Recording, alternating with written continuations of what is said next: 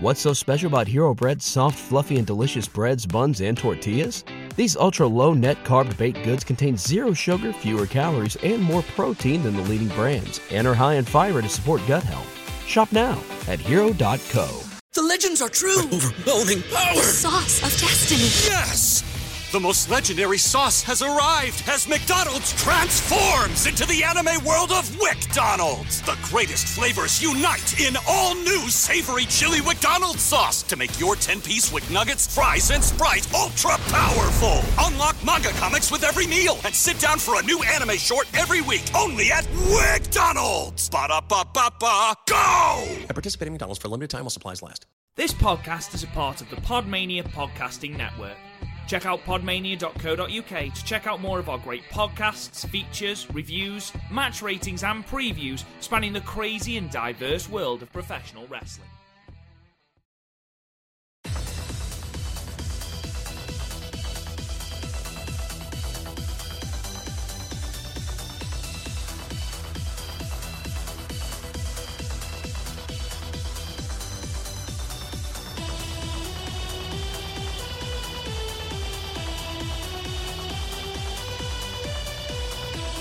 Hello guys, and welcome to another episode of the Stardom Cast, your monthly audio source for all things world-wondering stardom right here on the Podmania Podcasting Network. I'm your host, Rob Gooding, and I am joined as ever by Christopher O'Brien. Chris, how are you? It's weird when you call me Christopher. To be honest, as I was going into your full name, I don't think I've ever called him Christopher.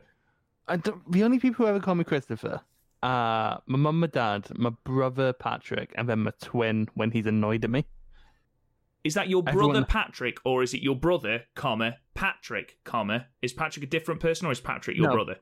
Patrick's my brother. Okay, fair enough. I thought you only had one brother. No, I have three and a sister. Hell, just spawning, aren't you? To be fair, you don't want to know how many fucking nieces and nephews I have. Jesus Christ. To be fair, when you say my niece has come round, it is a case of which one? Yeah, to be fair, both of the ones I see on a regular basis are proper little shits. Things only an uncle can say. Yeah, but like, one of them walks in and it's like, Chris, you haven't changed your style in the whole time I've been alive. And I'm like, you know, shit. When you were younger, I spent most of my days in a fucking school uniform, so like my style has changed. How old is this niece? She is 9. She's 9, so in 9 years you haven't changed your style. But like, to be fair, I don't have an expression. I have a timeless style, Rob. I have a band and/or wrestling T-shirt. Yep. A hoodie which gets rotated around. If it's cold, I have a bomber. But, you know, for the most part, it's just my hoodie and jeans. Boom. Timeless. So, you say timeless, I say skater boy. You know, one of the two. He was a boy. I knew you were going to start singing that. Also, by the way, Avril Lavigne, genuinely a guilty pleasure of mine. I love a bit of Avril. I'd call it guilty, but like I'm beyond the. I think like 1989 by Taylor Swift is like an all-time great pop album. So I'm beyond feeling guilty about the music I like. Well, you say 1989 by Taylor Swift. Now, in all honesty, I've never heard the actual full album by Taylor Swift. What I have heard is the Ryan Adams cover, which he released, which is basically he's just done an album of all of the songs from 1989, and his cover of Bad Blood, his cover of Blank Space, and of Shake It Off are all absolute bangers, and I implore everyone that listens to this, if you love a lovely bit of acoustic melancholy, then go and check out Ryan Adams' covers of Taylor Swift. They are bangers. It is a bit weird to me that you've listened to that, but not the original album. I haven't got anything against Taylor Swift. I appreciate that she can write some tunes. She's just not my... I can't have my phone on shuffle and have Korn come on and then followed instantly by Taylor Swift. There's a little bit of me that just can't have that happen. I deliberately make my shuffle as like varied as possible, so I'm like so if I'm sitting on the bus listening to music or just, you know, in my dark room crying, I can have in which case Korn would be perfect. No, but like nobody understands me. like the other night I went for my walk, and on my shuffle. So like I've been listening to like classic albums recently, but when they finish, I just go into shuffle, and I went from like Metallica to The Greatest Showman to Taylor Swift to Idol to like a hardcore punk band to the Beatles, and it was like I love my shuffle. What album are you on of your 1001 albums you must listen to right now that you're trying to work your way towards? I've listened to 5 or 6. I can't remember, and I'm not going like in order. I'm just like randomly picking. Okay, right. Okay, because I went in order. If I went in order, do you realize how many fucking Frank Sinatra albums I would have to fucking listen to? Hey, you say not one bad word against the crooner that is Frank Sinatra. You leave that man alone. Or like, because I don't mind Elvis. I quite like Elvis actually, but if I had to listen to Elvis Presley 8 times in 10 albums, never again. Never fucking again. No, that's reasonable. I mean, whoever compiled that list, putting that much Elvis in that small confined space is ridiculous. I am exaggerating, but like you have to like the amount, especially like in the early days, people they would like commit to a vinyl album. It's probably not that long a list because it probably wasn't the easiest thing to produce. So. No, I get that. Just off the cuff, if you had to have one album, and I know it's going to be a Smiths album, if you had one album on vinyl, what would it be? Easy, Revolver by the Beatles. Favorite album. It is a very, very good album. It's the album that I listen to and it's like, oh shit, music can be more.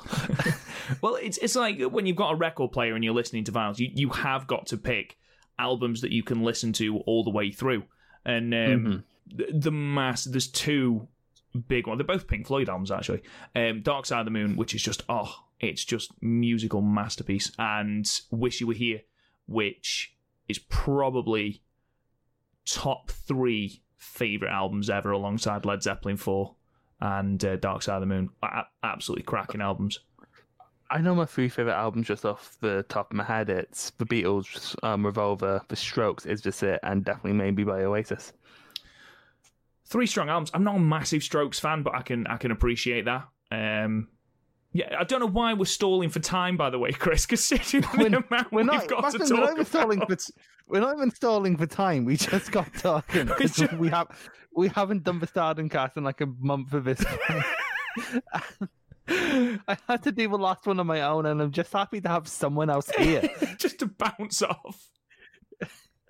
No, I do need to apologise to everyone. I've not been in a great place recently, and Chris stepped in to do the last Stardom cast on his own, which is always horrible to do a podcast on your own, because you've got, like we said, you've got no one to bounce off. You just get empty silence on the other end, which is never nice. So thank you for that, Chris. At least twice during it, I was like, well, what do you think? It's like, oh, he's not.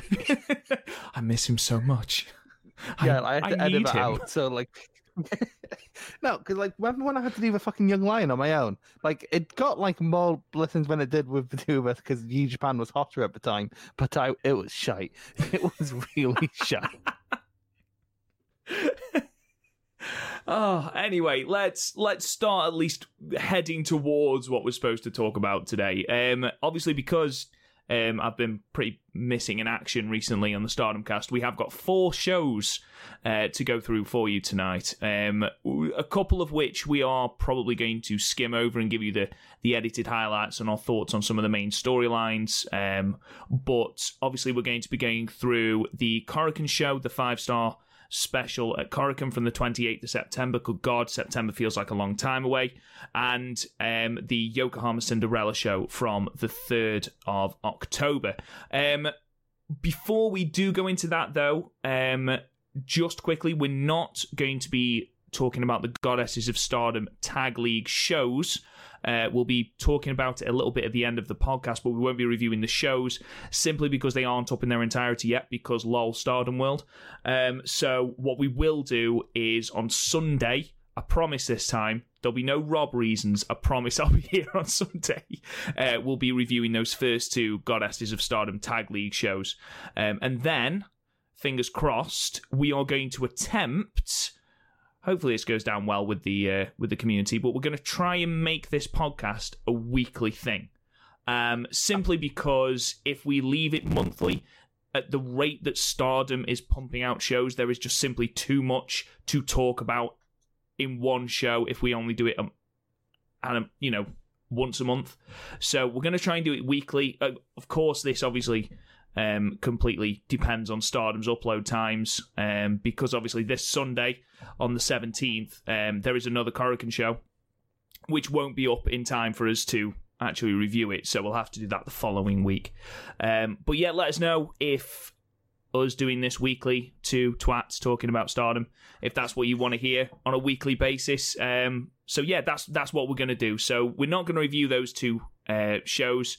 We'll be doing that next week. However, something we are going to talk about is something from all the way back, Chris, on the 22nd of September, which, good God, how long ago does that feel? We're talking, of course, about the 5-Star Grand Prix special show in Osaka, from the Edion Arena, Osaka, number 2, in front of 294 people. So just whizzing through the 2 opening matches. In match 1, Azumi defeated Natsu Samiya at 7 minutes and 24 seconds with the Azumi Sushi. And then in match 2, Death Yamasan and Konami defeated Riho and Saya Ida at 8 minutes and 7 seconds with the Okana Roll. Match 3 then saw Jungle, Kiona and Himika go to a 20-minute time limit draw. Now, sorry, not 20-minute time limit draw, 15-minute time limit draw. Now, Chris, I am fully aware that this match has one of your bugbears, and there's a very, very high chance that you are going to rant about it. So, before you do, and you have every right to, I just want to say, the glaring thing that we're going to talk about aside, this was a very, very, very good match. This was a good match, yeah. Himika was surprisingly fast. You don't really know from being fast even through the 5-star, but she got to a jungle who you keep forgetting how big she is for how fast she is rather for how big she is. So yeah, like the match itself, I have no real issues with. It's probably a high 7, verging on a low 8, which is really good for one of these minor shows. But 2 things. 1, this had no booking reason to exist, and that is shown because B, there's a time limit draw for no fucking reason because you didn't want either person to lose, but also you didn't want, you wanted both of them on the show, and you couldn't apparently have put them anywhere else on the show, so they're here. Because why not? I agree. I agree on both counts. The time limit draw, I do sort of understand. Because obviously you've got Jungle Kiona especially, who is going on to far bigger things at Korakuen and then again at Yokohama. With Himika, she's just come out of the 5-star off a really, really good 5-star. She's going into the Yokohama show looking for the tag titles. So I understand the need to keep both women strong. However... Yeah, but don't book for match, man. Exactly. If you want to keep both people strong, don't pit them against each other. I mean, would it have made so little sense to have Jungle take on one of Oida Tai one-on-one? One of the underlings. Why not Saki? Why not have a tag team match rather than the 6-woman tag that followed it? And why not have Jungle versus Saki in a one-on-one match and have Himika take on someone else, have them both have wins? Well, you've been throwing Rio with random people, right? So just put Rio with Jungle or something. Like, you could have reorganized this card so easily, and it has no reason to exist apart from we needed something big on this show. Despite the fact there was a title match on this show, which was actually pretty good. But yeah, like, I don't know, the booking, the more I thought about it, the less booking sense this made. And like, I'm not one for big matches for big matches' sake. It's sort of why I tuned out of NXT when it went to Vitelli. So, I do agree with you, and I think, like, your thoughts are completely validated. I think your thoughts are slightly exacerbated by the fact that it was yet another time limit draw, and Stardom seemed to be spamming that a little bit in their booking. We seem to have witnessed a lot of time limit draws recently. Remember when at Stardom is again, but Queen's Quest Civil War went to had a story reason to exist, went to a draw, everyone looked good, and it was like, cool, great little way to start off Stardom, well done. And then there was that triple threat, which went to a draw, which kind of made no sense, but fine. And then that Queen's Quest versus Donna Del Mondo thing went to a draw, because okay, and then the 5-star happened, and it was like draw. And then as soon as we go out with that 5-star, spoilers, there's 2 fucking draws.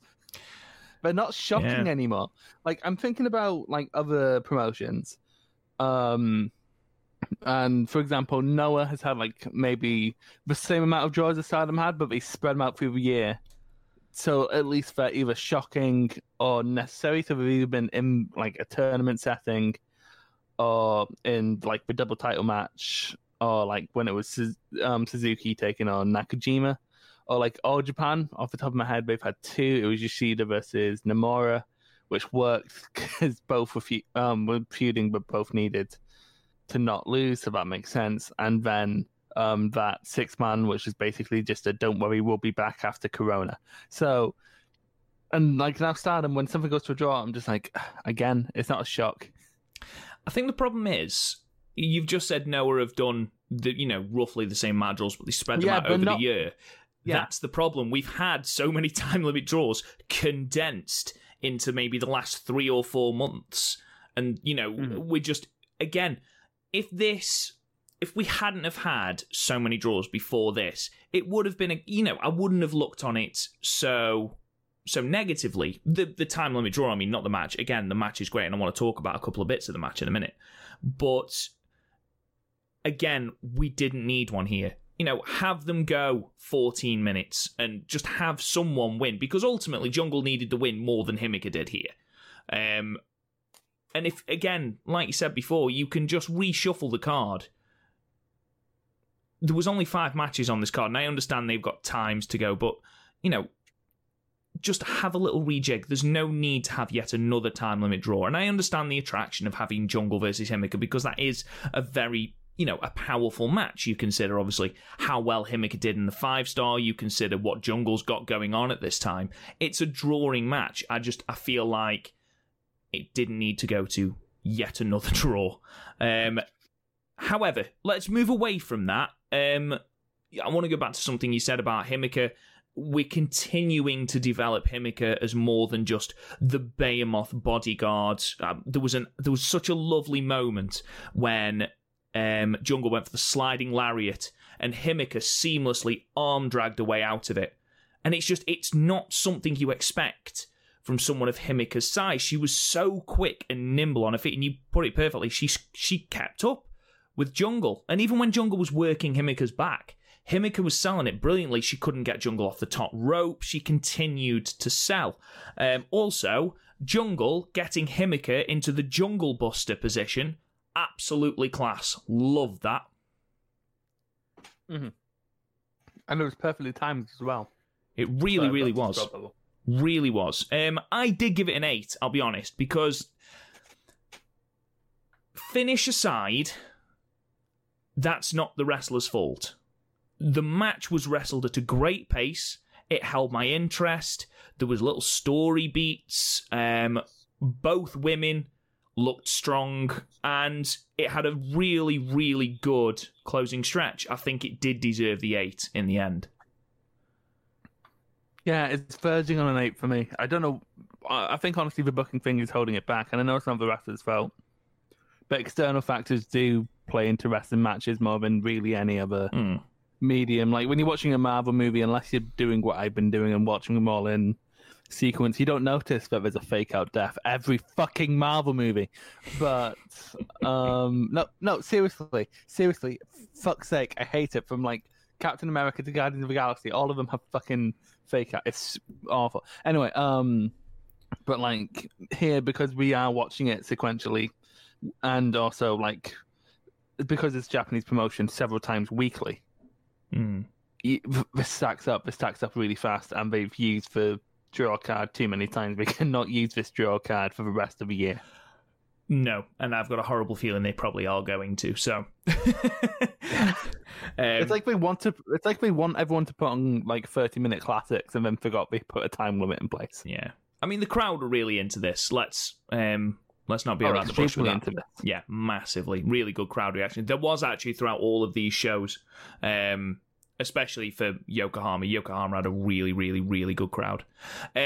We move on then. Match 4 saw the Oida tag team of Bea Priestley, Saki Kashima, and Natsuko Tora defeat the Queen's Quest team of Momo Watanabe, Utami, and Saya Kamitani at 13 minutes and 28 seconds with the Kamigoye. And then match 5, the main event, was the Artist of Stardom title match with the DDM team and the champions of Julia, Maika, and Syuri defending and retaining against the Stars team of Mayu Iwatani, Starlight Kid, and Tam Nakano. Though, let's face it, Chris, the titles were very, very much secondary in this match. Yeah, this was, with the exception of Starlight and Maika, all this was here to set up Syuri and Mayu and Julia and Tam. I continue to love Tam and Julia's dynamic, which is almost a rehash of Julia and Hannah's dynamic in that, like, they just don't like each other, do they? It's very similar. No, I got that, especially in the tag match at Korakuen. I got that vibe, definitely. Did you see the promo that Tam cut on Julia after their 5-star match? I can't remember. Which one was that? It was second to last day of a 5-star, and then afterwards, when Tam won, she was like, "Julia, you are trash. You are trash that floats through. You are trash that floats through space. You are space trash." I love her. She's great. Absolutely great. No one else can get away with cutting a promo like that. Imagine if, like, I don't know, Okada, if he wanted to decide to do something good nowadays, picked up a mic and went, "You're trash." This match, it made me remember why Tam versus Julia is the most hype feud in Stardom at the moment. And considering we went into this match with the Mayu versus Syuri build relatively cold, in fact, I'll be honest, completely cold, I thought they did a very, very good job over these two matches, this and the main event of Korakuen. They did a fantastic job of hyping it because, oh my god, the chemistry those two have is unreal. Yeah, it's almost too good to be. I think it's not quite as good as the chemistry Syuri and Momo would have. I'm kind of still sad that match got cancelled for obvious reasons, but I'm so sad about it. But yeah, we know that these people mix because we've been in tag matches before, but like when they were sort of a vocal point of this match, it was even better and just really strong stuff in this whole match. Starlight's also getting better. It's something we can bring up more at Yokohama, but like she's actually starting to hit her moves with some form of power, which was my biggest problem coming into Starlight this year. And also Maika, she started doing this thing, and it's not something that suits her, and she needs to stop. She keeps trying to wrestle like a power wrestler, and she's not big enough. I think it's something she'll grow into. I think I do see your point, but it didn't really bother me, I'll be honest. I think the problem is she started trying to do that in like her last few 5-star matches, which were against Utami and Jungle, and it's like, why are you trying to be a power wrestler against Utami and Jungle, of all people? Yeah, you're not going to win in a fight with Utami in that regard, are you? It's like if you're trying to get over, like, I am the best technical wrestler in the world, no one can out-grapple me, and then you try to debut that character against Zack Sabre Jr. It's just not going to work. They did a fantastic job of building Syuri here as just a real fucking menace. There was a great moment. It was my moment of the night when Starlight Kid goes for the Kishan bomb on Julia. So she sat on Julia's back, and Syuri just walks in, buzzsaw kicks Starlight Kid off of Julia across the ring. It was beautiful. What kind of like how nonchalantly she was. She did. It was proper like she might as well have been whistling as she strolled up to poor Starlight and then punted her across the ring. She's just going up and in her head. No chains, dude. It was brilliant. Julie, by the way, low-key one of the best hammerlock DDTs I've seen. it is a pretty good. She's pretty good at it. She gets it in there naturally, which is something people have struggled with. Tessa Blanchard struggled with that when she started using it. Yeah, she did. But again, she also struggled with not being racist. So. Yeah, struggled with not being a dick. But yeah, overall, I love this match. The chemistry that all 6 women had. And again, I'm going to say it again, I think Julia over the 3 nights, or the 4 nights if we're counting Nagoya, she is so improved from when we first started this podcast. And there are little bits that still gripe me a little bit. But how much she has grown into this role, how much she's grown into just this arrogant dickhead, which she was with Starlight Kid, especially towards the start of the match, just this arrogant disdain she got for this person. And how well, I'm just going to ruin it now, because her match with Tam at Yokohama is a bona fide match of the year candidate. And I just loved it. And I think when she's got someone she's got this chemistry with, she's capable of putting on these absolute classics, and I can't wait to see what she does with people later on in this year, because at the moment she is on fire. I was my thoughts on Julia for the Yokohama. I'm trying to not give away all my thoughts and everything. Okay. What did you give this match then, Chris? I gave it a mid to high 7. As a match, it's not as good as Jungle versus Himeka. It's almost like your standard B-show main event, just with a title on the line. Yeah, fair enough. I think in terms of that, and also in terms of a setup for Yokohama, the match on the Korakuen show was much better. No, I agree. I agree with that. So, with that being said, let's move on then to our second show, which was the 5-star special in Korakuen from the 28th of September from Korakuen Hall in front of 407 people. We opened the show with Rio defeating Hanan at 5 minutes and 11 seconds with the crossface. To be perfectly honest, it was a pretty run-of-the-mill match for Rio. Just sort of was there. Rio's meant to be this big outsider draw, and for someone who's this big outsider draw, they're doing a whole lot of nothing with her. There doesn't seem to be a lot of program at the moment for Rio. She just seems to be stuck with random people in tags or doing nothing single matches. I'm kind of fine with that. I have my gripes with Rio, and they've not kind of went away, so I'm kind of fine with her just being in nothing mid card and openers. So no, that's fair enough. Hanan looked good. Her submission game's really strong, but again, high angle crossface for the win. I gave it 4 stars. It's not one you need to go out of your way to watch at all. Really sad next as Itsuki Hashino has to announce her immediate retirement from in-ring competition. She was supposed to have Tam, wasn't she? Yeah, she was supposed to have a final match at Korakuen that night, but unfortunately she had to cancel it due to illness. She says that she's been having treatment for an unexplained physical condition. There was a chance for recovery, but apparently not anymore. In fact, saying it will only get worse if she carries on wrestling. Rossi Ogawa then made a presentation, and that was it. What a horrible way to go out. It's a real shame, isn't it? Because she was in the class with the Sais, wasn't she? Yes. And you never really got to see much potential from her, not just because the 2 Sais are so, they're such naturals that she kind of just fell into the background. I think as well, she struggled, especially recently, she struggled so much with injury. It's such a shame. Not even to be able to get her planned final match, it's heartbreaking for her, and our heart goes out to her. So hopefully she manages to make a go of something and does well in whatever she does in the future. Match 2 then, we had B. Priestley defeating Saya Kamatani at 9 minutes and 32 seconds with Plan B. Chris, your opinion, and are you a fan of the returning B. Priestley, and does it change Oedo Tai's dynamic for you?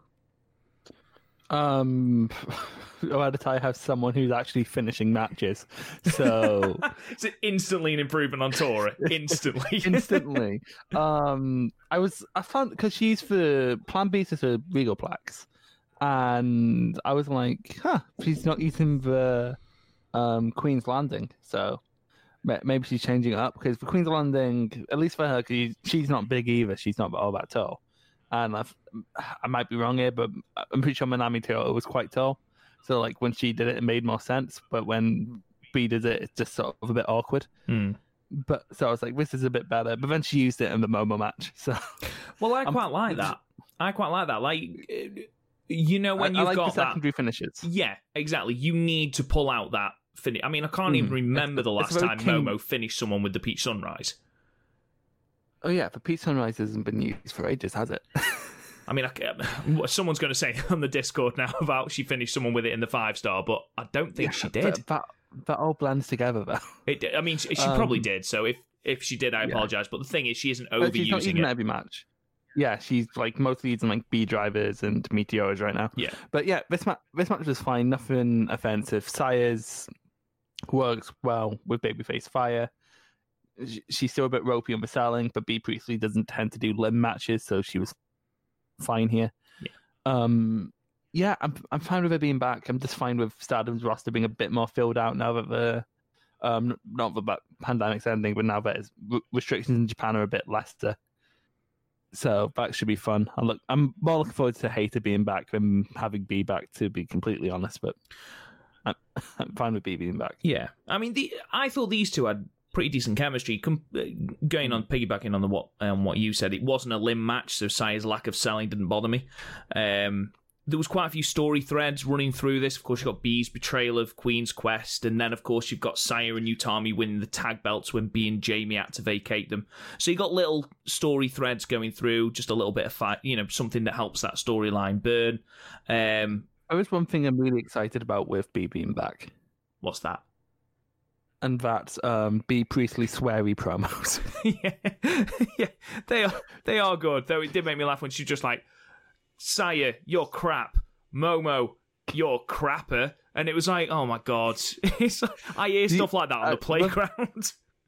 My favourite thing from her this year was at No People Gate after Saya came out to go, I'm going to team with Utami. And she was like, Utami, you are a loser. And because she so desperately wants to be Japanese. And she's like, and teaming with some Gopar young girl is not going to fucking change that. She was never in danger of losing this match, ever. Bless Saya, but she was never going to lose this match, especially as we were setting up the match with Momo for the SWA Championship.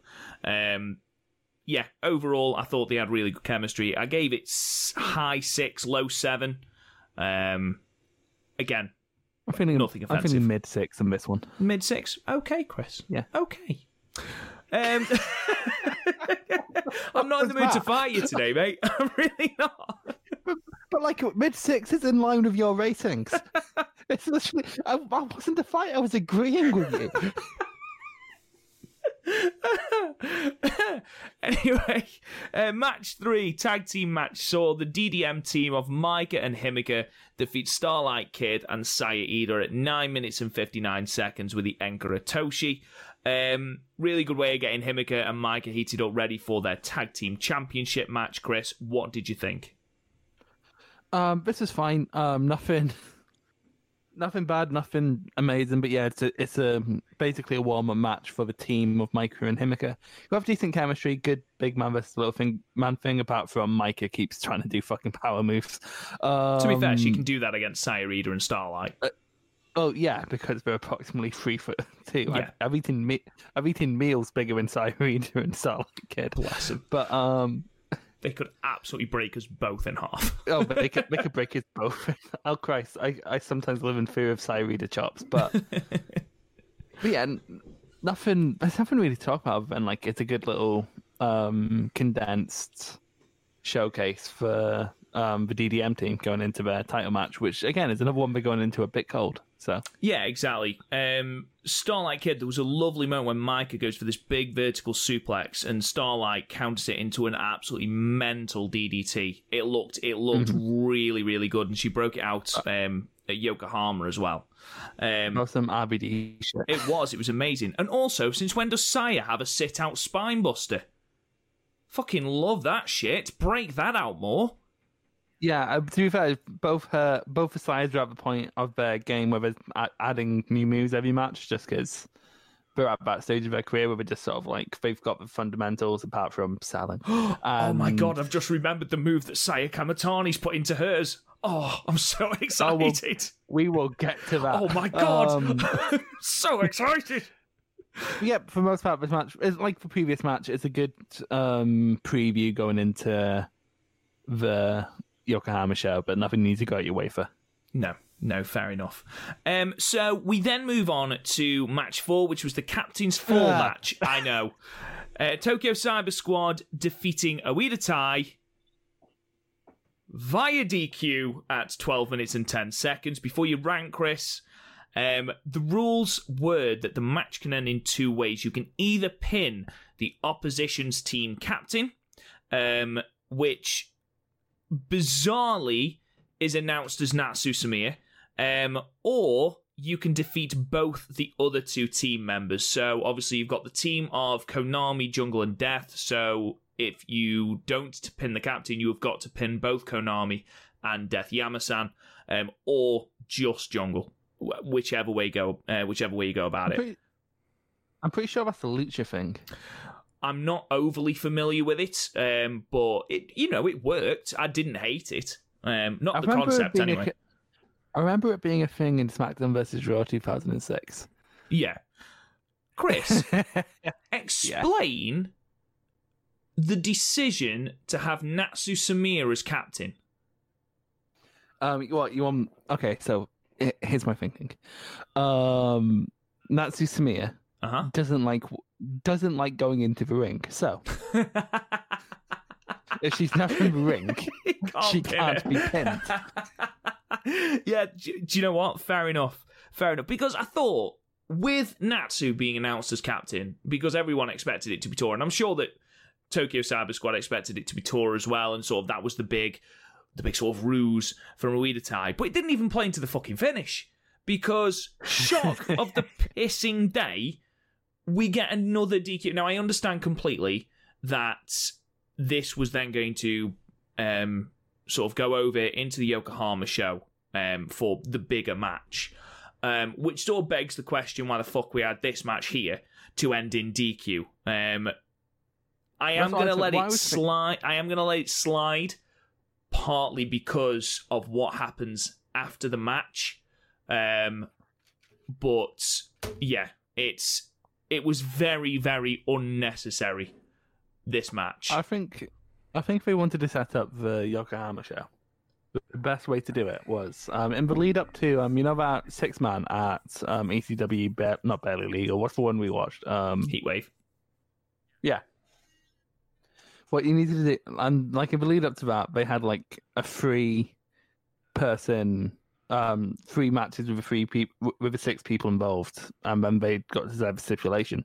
I think something like that would have been a much better way, rather than like, okay, we're going to have the match, but not really, because Tora be Tora, and throw out the ring. Of course, someone like it's just stupid, and I hate it. What I don't, I'm so done. I know. I'm so done with Tora. I'm so done with it. What I don't understand is, now I understand, okay, let's assume for a moment, I understand that we need to get to Yokohama. That's our big show. We need this big angle going into Yokohama. Fine, completely understand that.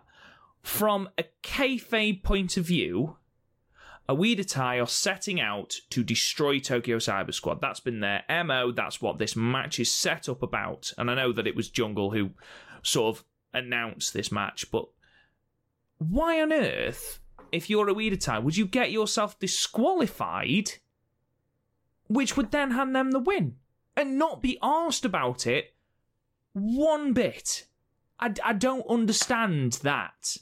I understand the need to get it to Yokohama, but I don't understand the fact that Tora then deliberately got herself DQ'd so that Tokyo Cyber Squad won. I don't understand that. I think in wider term, it's because the storyline went on longer than we expected it to. But in kayfabe, I guess like Tora knows that Jungle will get mad and up the stakes to something that where have Jungle up the stakes to something where Oedatai are more likely to win because they don't seem more likely to win an actual 6-man setting. Mm. You know, despite the fact they have a win over the six-person championship. I literally just think it's because this was meant to be over when the Yokohama was meant to take place 2 months ago, and it didn't. So I think that's literally just it. I mean, it was saved slightly by the impassioned speech from Jungle, who then challenges Oedatai to another match, saying this time it's going to be no DQ, both units' futures being on the line. The idea of Jungle being just possessed and just this complete desperation to prove herself and just wildly, without thought, putting stuff on the line, it adds a great wrinkle to the story. The fact that she's driven wildly by her emotions, I do enjoy that. And that's why I'm not shitting all over this match, because ultimately it's a means to an end, ultimately. The DQ element didn't really make sense from an Oedatai point of view, but then again, what does make sense from the Oedatai point of view? I did enjoy that the only person who got a pinfall for Tokyo Cyber Squad was Death. Death needs to look strong. She needs to look strong. Keep Death strong. If you're going to debut someone against Death, Death needs to look strong. Former high-speed champion. Overall, I gave this a 5. I don't think there's, it was there. It was a means to an end. This entire thing was done with having Jungle announce that no DQ match at Yokohama. I think that was the whole point. So I'm not going to shit on it. I'm just going to give it 5. I completely agree, yeah. So then we move on then to a 6-woman tag team match with the marvellous team of Mei Hoshizuki and Nutra, which is Rin Kadokura and Takumi Ihora. I'm really sorry if I've mispronounced any of those names. Defeating the Queen's Quest team of Azumi, Momo Watanabe and Utami Hayashishita in 20 minutes and 36 seconds with the backslide reversal. This match fucking slapped. Oh, this fucked so hard. First of all, when we say marvelous team, we've been like, that's where they're from, not like they were a marvelous team. But I'm sorry, I'm gonna have to describe people in terms of attire because I'm so bad with new names. Okay, I'll just tell you that exception of Hoshizuki is the high speed one. Oh, the one in like the tie-dye. Yeah, the one who basically went one-on-one with Azumi, and then Kadokura is the one that pretty much wasn't just non-existent. She just didn't exist because at some point, Shiki was just dropkick. That dropkick barrage was absolutely fucking brilliant. I was just going, okay, is that over? Nope. Is that, when like you're gonna cross a somewhat busy road, is like, you're gonna stop to let me through it? No. Are you gonna stop? No. Are you gonna stop? No. Are you comparing Hoshizuki's offense to a motorway? No, I don't cross a motorway after the accident. But yeah, I'm so glad Ihara, every time she was like, she was taken down a few times in this match, and every time she did, it felt like Queen's Quest had conquered a beast. Like, it was insane how, like, strong Ihara was. By the way, her kicks, ouch, ow. Some say you can still hear the fucking kicks. Like, it's not even that, it's the fucking speed she does them with as well. Because you see it, and she's around Himika's size, and it's like, you're not going to move fast. And then when you can't see her feet when she's kicking, it's like, what? How? She's deceptively quick in the same way we talked about Himika, but this was even quicker. And this is no disrespect to Kadokura or Hoshizuki. I thought they were great, but Aurora was just a completely different level. The chemistry she had with all three of Queen's Quest, even Azumi, who is the less experienced, if you will, or the high speed person as opposed to, I don't want to use the word heavyweight, but you understand what I mean. Her strikes with Momo were everything I wanted them to be and more. Her stuff with Utami was amazing, and I would love to see a singles match between Aura and any of these three Queen's Quest women, because honestly, it was absolutely incredible. Her striking, her selling, she felt like a star in the ring. She really did. She felt like the main person in this match. She also has like a very like this I always when I say someone has a striking look, you just imagine if you saw them walking down. Like for example, imagine if you saw Sanada with his hair walking down the street, or Kento Miyahara being the most beautiful man in the world walking down the street. But imagine if you saw Takumi Miyahara walking down the street. It's like this giant with in terms of looks, she reminds me of Bill Nakano. Just in terms of, she's just the coolest thing in the ring. Yeah, absolutely. She draws your eye. You can't help but watch it. And I was physically waiting for her to come into the ring. And again, that's no disrespect to the other women on the Marvelous team. She carried herself in such a way. It was amazing. And then, obviously, the stuff with Hoshizuki and Azumi was absolutely brilliant as well. That flash pin closing stretch, breathtakingly quick. Loved it. And then, ultimately, quite bizarrely, I thought, when you consider who's in the ring, it was actually Hoshizuki who got the pinfall win over Azumi, which we assume... Ihara brought that up, though, as well. Yeah, exactly. She was... So I think that's what we're trying to do, because we're both part of that alliance thing. So I think we're just trying to book a wee angle. I mean, I'm not going to lie. I am all for that Hoshizuki versus Azumi match. And post-match, Aurora pleads with Utami to let her cut the queue to challenge for the red belt, meaning there's a possibility of Mayu versus Aurora 2, Electric Boogaloo. Utami clearly wants to see that as well, because Utami's like, yeah, all right. I'll just take on the winner. And then Azumi asks Hoshizuki for a match, which she sort of accepts, whilst asking Azumi if she wants to be a tag team, which Azumi sort of accepts, and then that's it. They might as well have handed each other a note. It's like, do you want to be my tag team partner? Yes or no? Yeah, very, very indecisive. But what a match. This is one I do encourage you to go out your way. These last two matches, go and watch them. This is great. Anyone that is a complete Marvelous novice like myself, this is the first time I've seen Aurora, because I still haven't seen that match from February. However, I am going to go and watch that this week. This was a really, really good introduction, a really, really good match. Loved it, gave it 9. I gave it 9 as well, and can't really think of a 6-man this year that I've liked more. No, I don't think there is one. Like, in terms of just wrestling as a whole, not just Stardom, because in Stardom this is like top 10 of the year overall in Stardom. Pardon me. Oh yeah, but absolutely, absolutely. But in terms of an actual 6-man that I liked more, I was about to say Stadium Stampede. That wasn't a 6-man. No, it was definitely a 10-man. So it's probably my favorite 6-man tag match of the year. So yeah, and I love a good 6-man. So then we moved on to the main event, which saw Mayu and Tam Nakano. Tam Nakano. Who the fuck's that? Oh God, I'm not even drunk. And Julia and Shuri go to a 30-minute time limit draw. Now, Chris, what we just spoke about with the time limit draw, this makes sense. This does make sense, but again, the issue is I find it hard to watch matches in a bubble and within the context that took place. There's been so fucking many.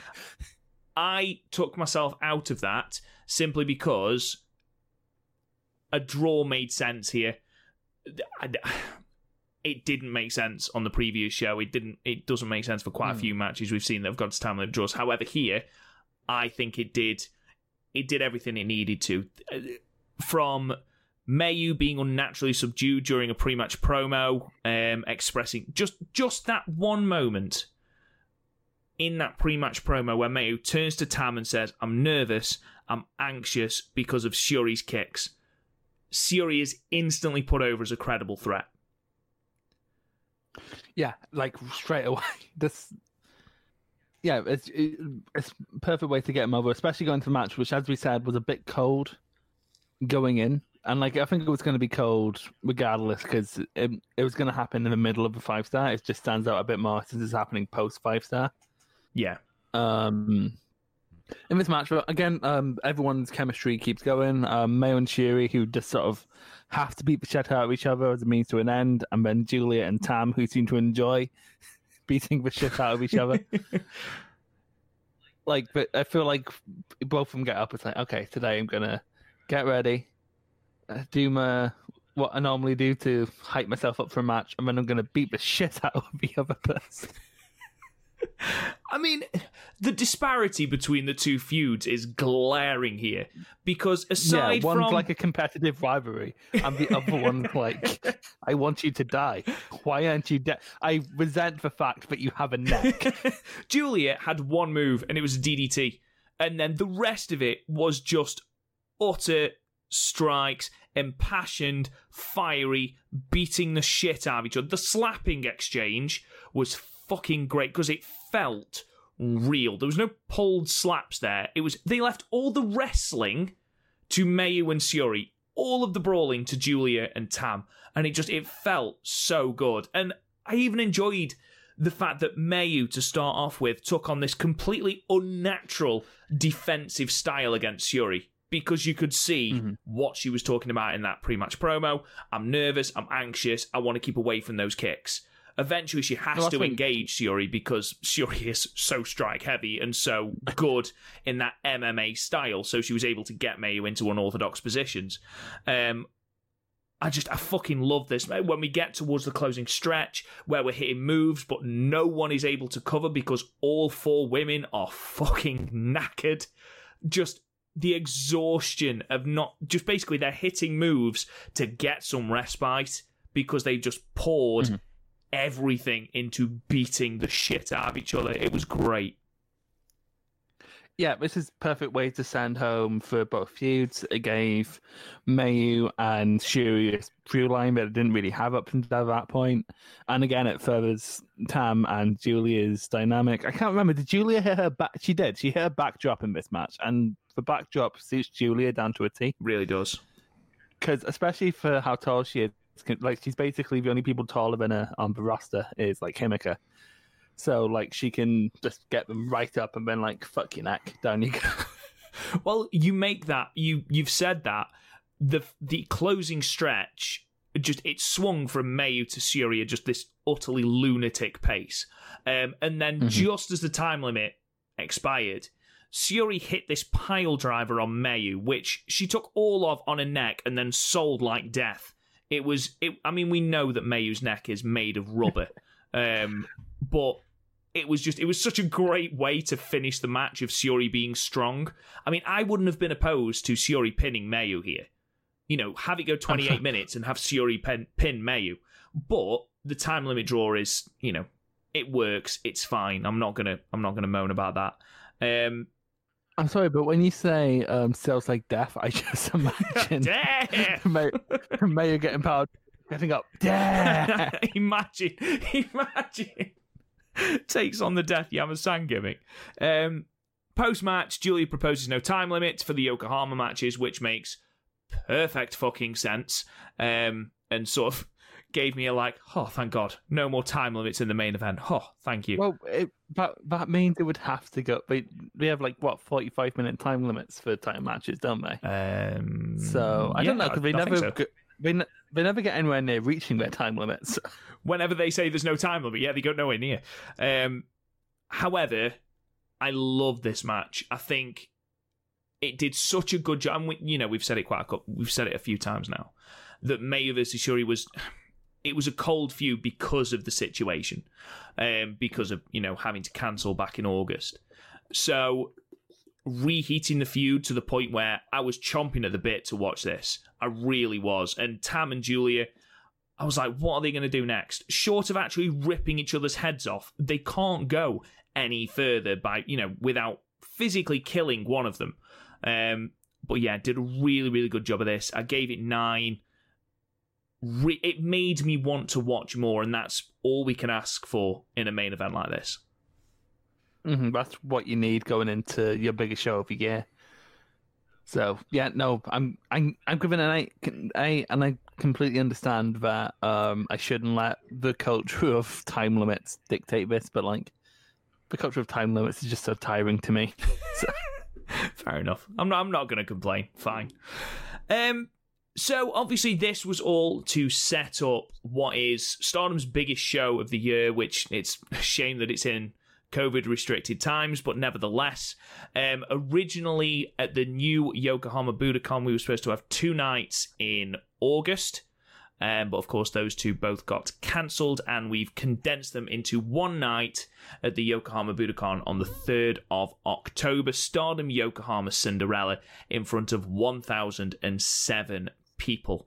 Right off the bat, Chris, before we talk about anything, this show is easily show of the year. What a fucking show. It's a great show. I think I still prefer 9th Anniversary just a little bit, but like they're sort of equal pegging for me. Was that Momo versus Mayu, yeah? That was Momo Mayu and Arisa Utami. Well, I will say the highs on this were higher, but I think 9th Anniversary was more consistent because a lot of the middle matches here were sort of means to an end, get people over, and I'm completely fine with that. They had a perfect reason to exist, but like as opposed to the other one where it was like almost a takeover where every match was necessary. Well, it was like great. So, looking down this card, and I'm not arguing with you. Looking at this card, there is 1, 2, 3, 4, matches, 5, 6. Out of the 9 matches, I would actively encourage people to check out 6 of them. Yeah, no, it's an incredibly high hit percentage, but that's for me because it's a longer card. It feels like less. Like that's the thing. I like small condensed bursts of action, like the 9th Anniversary. It's just personal preference, and again, they're both as good as each other for me. So yeah, fair enough. And what a way to open this show with match 1, the High Speed Championship, with Azumi the champion defeating Starlight Kid at 11 minutes and 27 seconds with the modified arm breaker. For a start, they gave the High Speed Championship match time, Chris. Oh my god, it went longer than 3 minutes. It did. And like they kept up the pace for 3 minutes with like some of the exception of when we were outside, because you know some selling is kind of necessary. But like for the most part, it was just a high speed match. The biggest problem with a high speed match being fixed, and that's when you're finally getting into it. It's over. So you were into it for like the whole thing for once, which was great. We mentioned it before about DDT. Oh my god, it's incredible. It looks brilliant. It really, really does, and it supports what you said earlier about Starlight Kid. The last couple of months, the improvement, especially in her offensive style, has been really, really telling. And here it was on show for everyone to see here.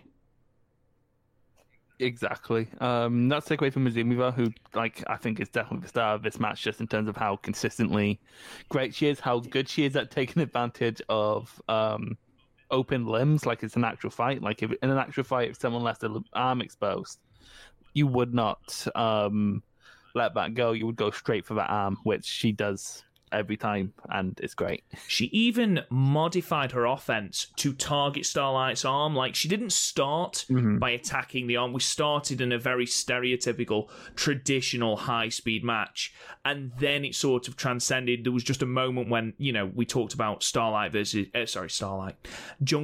Azumi, when Jungle left her arm exposed and Azumi took advantage of it. Starlight did the exact same here, but Azumi then modified her offense. There was one moment where she did the double foot stomp, which she does in every match, but she targeted the arm with it, and just that subtle thing it got me so invested. I was like, yes, like, I love that shit. It's small things that should happen more. Like remember in G1 28 when Juice Robinson's arm was fucked, and then Naito did like his drop kick in the corner, but modified it to hit his arm, and then like all of Naito's shit was around the arm. It was great, and it's just great. These two wrestle like they are really familiar with each other, which to be fair they are, because they're in like tag matches against each other. Yeah, every show, so that makes sense. But like I can't remember the last time they actually had a.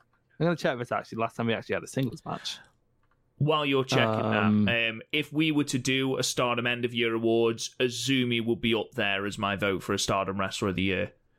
She's consistently been putting on bangers, and I think she had an absolutely outstanding 5-star as well. She's very consistent, but she's not at the point where she's having match of the years yet. That will come. She's still only 17, I'm pretty sure. She's just turned 18. I hate talented young people. That's mental. When you consider that Mayu, who, quite honestly, in-ring wise, has been Stardom's Wrestler of the Year, you know, I'm not just saying that because Mayu is my favourite wrestler. I just don't think you can dispute that. Every match she has put on, you know, you look at her 5-star. She definitely has been. There's just no touching that. Even when she's been losing in the 5-star, she's been putting over opponents. She's 27, maybe 28 now, which means that Azumi's got another 10 years. That's ridiculous. Think about how good Azumi is going to be in 10 years. Jesus. According... I was assuming she doesn't become like another Hazuki who leaves early, and I hope not. I Fingers really crossed, hope not. yeah. That would be great. But their last singles match was January 4th, 2018. So it's been a while since their singles match, if cagematch.net is to be believed. But yeah, this is what sort of the high-speed thing is championship's best at, these short burst sprints and all killer, no filler. As many cliches that you like to throw in there, just all of them. I'd give it like an 8, which is more than I thought I'd be giving it going in, because I thought it'd be going like 2 minutes. So yeah, absolutely. The fact that they gave it time gives it far more scope to be a high 8 for me. I loved it. It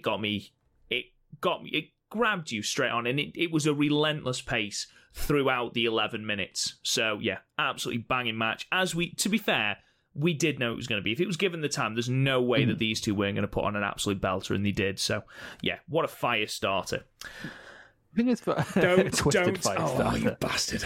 An instigator.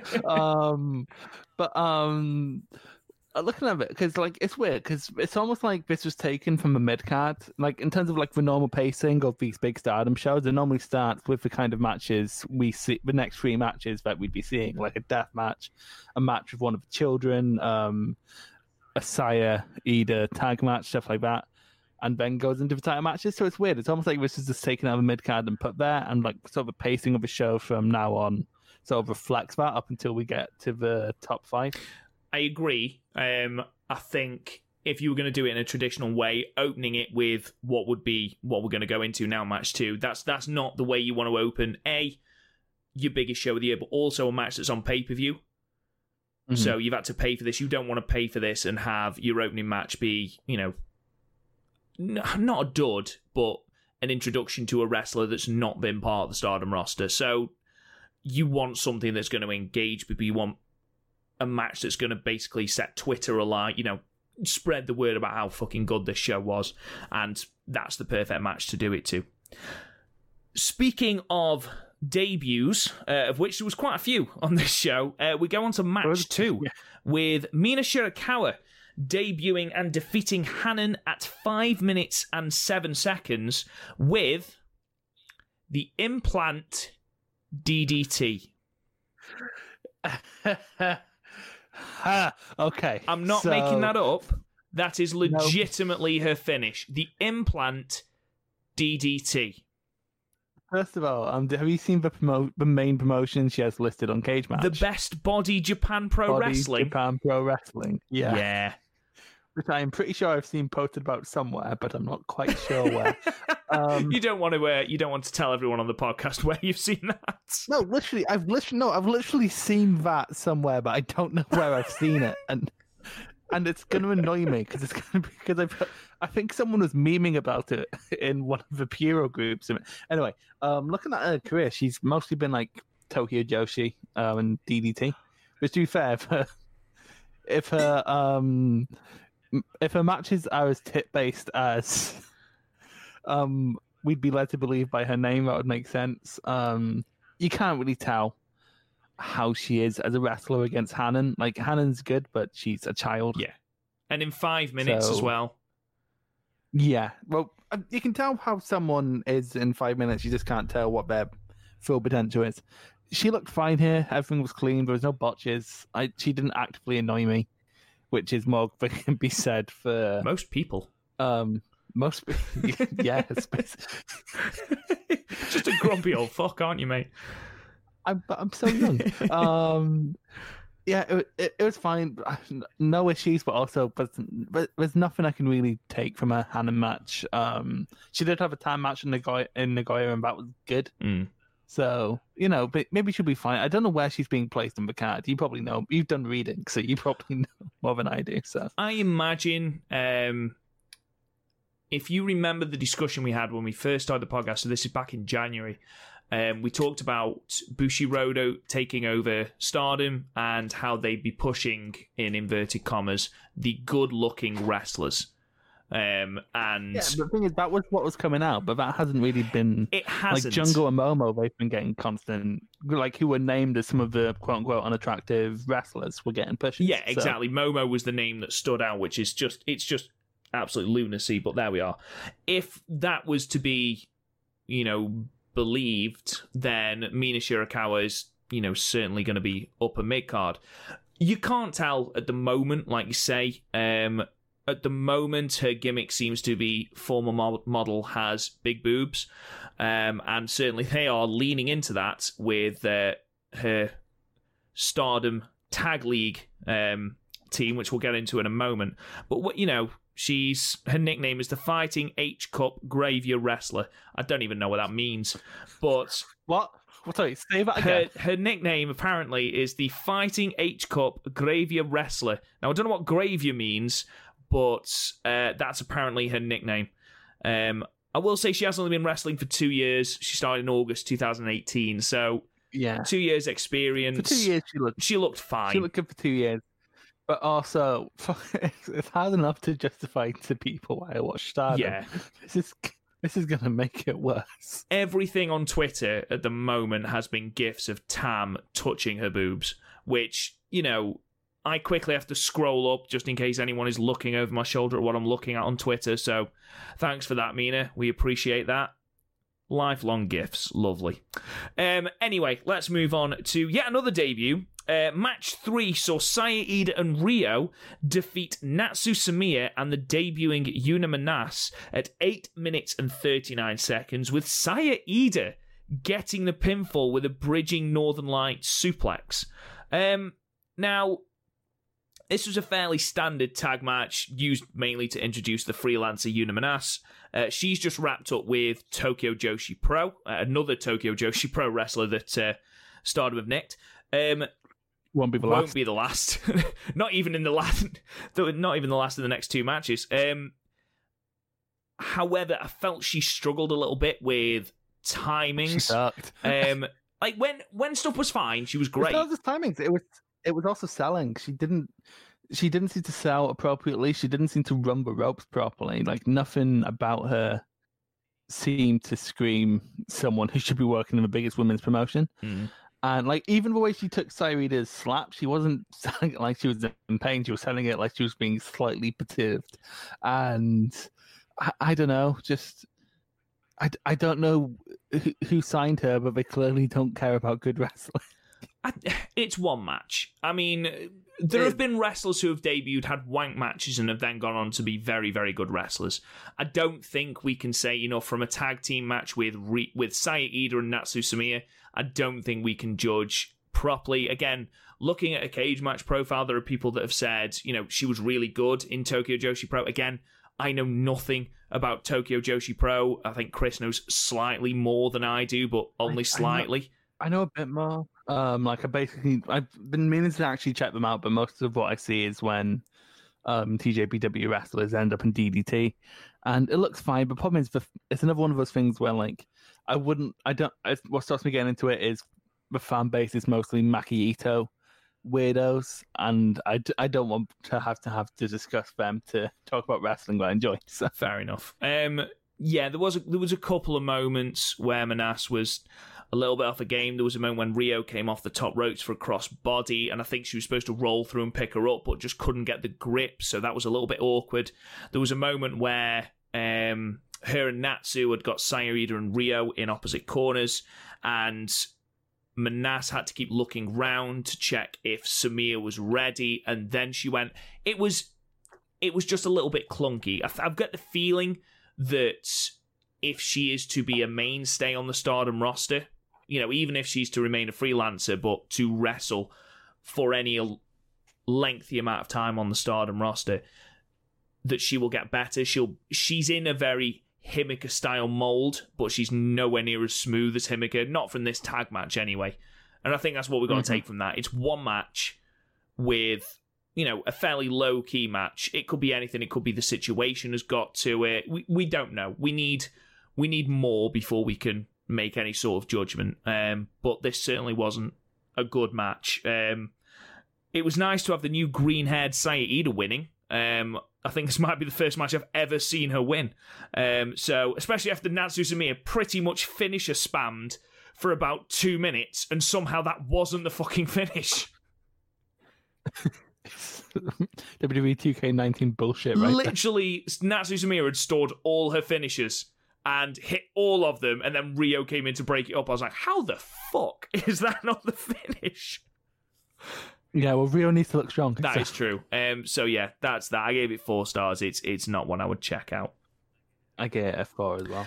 So match 4 saw the much-teased Donna Del Mondo 5th member, Natsupoi, defeat Death Yamasan at 4 minutes and 52 seconds with the bridging German suplex. Natsupoi is another freelancer who was last seen in Stardom in 2016, taking part in that year's 5-star, before going on to Tokyo Joshi Pro, and is now back. And, side note, was also trained by Unimanas. So, there you are. Make of that what you will. For a 5-minute death match, it was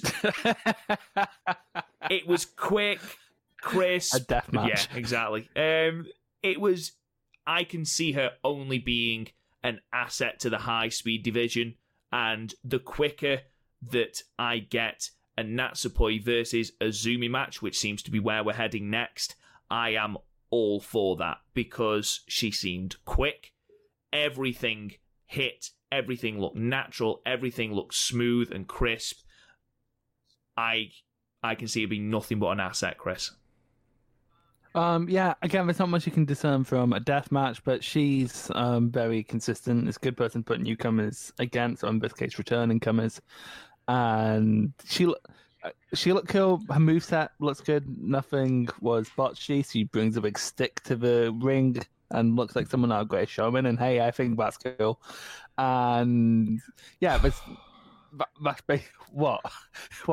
It's, you're so upset that I don't like I like Greatest Showman, and I've never understood. I'm not. Do you know what? I've got nothing against the Greatest Showman. What I do have an issue with is being a primary school teacher and going through a phase of 7 months of hearing nothing but that fucking soundtrack sung by children who only know half the pissing words and can't decide a key to sing it in. That's the issue I have.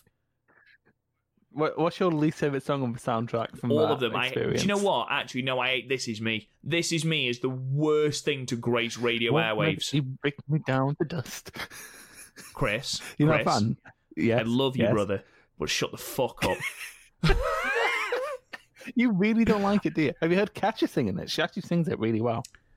I gave this 5 stars. As I've said, the quicker we get Natsupoi and Azumi in any sort of match, I am absolutely down for that, because the exchanges that they had in Nagoya were brilliant. So yeah, I look forward to that, and I look forward to seeing more Natsupoi matches, because again, from the 4 minutes and 52 seconds she was in with a comedy wrestler, she seemed very good. So yeah, I agree. 5. I have a million dreams of the matches she could be having in Stardom. Words cannot describe how much I hate you right now. Shut up. I'm sorry. Match 5 then saw a match for the vacant SWA Undisputed World Women's title. Of course, the title having been vacated by Jamie Hayter earlier on in the year, which saw Bea Priestley defeat Momo Watanabe at 10 minutes and 52 seconds with the Queen's Landing. Bit of a grudge match, Chris, with Bea's history of turning on Queen's Quest and then repeatedly calling out Momo for being crap. Yeah, she didn't drop Momo on her head, so it's an improvement from a May match. Positive, yeah, absolutely. But this match was fun. like it felt longer than it was, not because it was bad, but because I felt they packed in a lot. It was a very dense match. Some of the kicks from Momo were like gunshots. B's a really good heel. In like a booking sense, this is sort of a means to an end because they very clearly want the SWA belt on someone not from Japan, so it can be defended against most of the roster. Yeah, absolutely. Because, when Utami was holding it, she barely defended it. But one defense I remember was against fucking, what's her name, Zoe Lucas. And of course, that wasn't great because it was Zoe Lucas. Poor Zoe Lucas. She's not that bad. She's not that bad, but like... She's not on Utami's level. No, I agree. She's not that good. She's not that good either. Bless her. But yeah, I'm kind of happy that B's kept the Queen's Landing, because against Momo, she's thick, about as thick as she is tall, so it looks impressive while not looking bad. Because when B does it on someone around her height, it looks a bit awkward. Like when she did it to Mayu, I think. No, did she do it to Mayu? She must have done it to Mayu at some point. It looked a bit awkward. I love the fact that you mentioned the kicks, because there was one moment, it was about 2 minutes into the match went to the outside, B sitting on the floor, and I don't know if she didn't see that Momo was going to kick her in the back, because she didn't tense properly, but Momo kicked her in the back, and B just screamed, "Oh my God!" And you could just tell that she was winded and she was down for fucking ages. And I don't know why. It really, really tickled me. Proper visibly shocked and winded B, bless her. But it was fucking horrible. That leads to Momo kicking the post early on. And I haven't seen many, if any, B Priestley Lim matches. We mentioned it earlier in a match with Saya. I think she did pretty well with it. I mean, she targeted it pretty relentlessly for a good portion of this match. There was a one-legged crab from in between the ropes, which looked great after she kicked Momo off the ropes via a leg.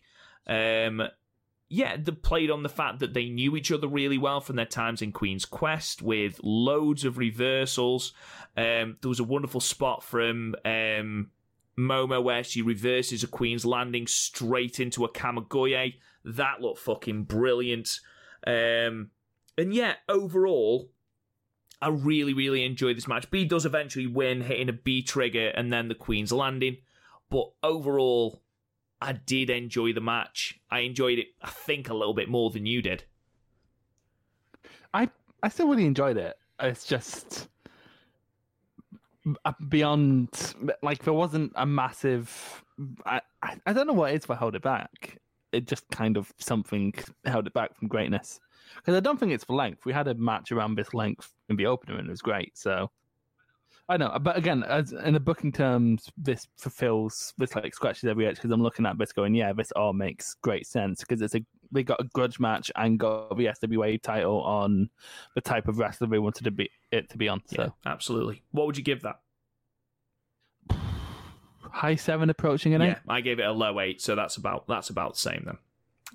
Yeah. So then we move to match 6, and this is a weird one. The losing unit must disband no disqualification tag team match, with Oedo Tai defeating Tokyo Cyber Squad at 13 minutes and 7 seconds when Konami turns on Jungle Kiona. Now, Chris, I'm not going to say get out your bingo that card. I didn't call this about 2 months ago, but I called this and I was still shocked. I think that's the thing, because I think it's been drawn out so much that you just sort of like, they're probably just going to disband Oedo Tai at this point, because fuck Oedo Tai.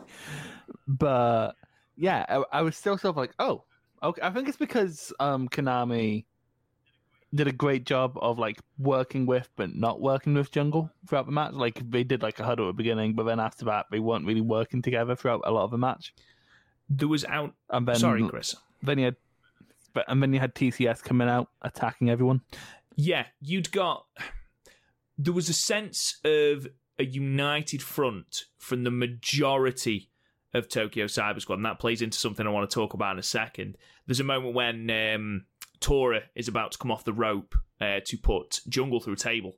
And Rina and Hina, Rina and Ruaka, who I'd forgotten had come out, were there holding onto her legs, desperate to keep her from putting Jungle through the table. And I thought that was really nice. Konami, considering she was in this match, she did a great job of not being in this match because it was pretty much all Jungle. There was a wonderful bit of foreshadowing, and it took me twice watching it to actually pick it up. The pre-match promo from Tokyo Cyber Squad, of which they were all in, Death, Rina, Ruaka, Jungle, Konami, there was one person not wearing a Tokyo Cyber Squad shirt. Konami. Oh, that's some One Piece foreshadowing bullshit there. Honestly, I watched it. I watched it, didn't pick anything up, and then I was like, I'm sure she was just wearing a Stardom, and she was just wearing a Stardom Yokohama Cinderella shirt, and everyone else was wearing Tokyo Cyber Squad shirts. That's brilliant. That is amazing. Yeah, but the thing is, beyond that, like the actual content of this match, there's not a ton to talk about. We've seen TCS take on Nagoya a fair bit recently, apart from one pile driver. Oh my god, the pile driver. I said this before we came in there. It's almost like Jungle and Konami went, right, so Tori, we have to admit you did not have a great 5-star by anyone's standards. She fucked a lot of people off. Let's put it that way. Yes. First, I heard about these two guys from the UK on this podcast, and they were just sort of kept ripping on you. So we need to make them happy.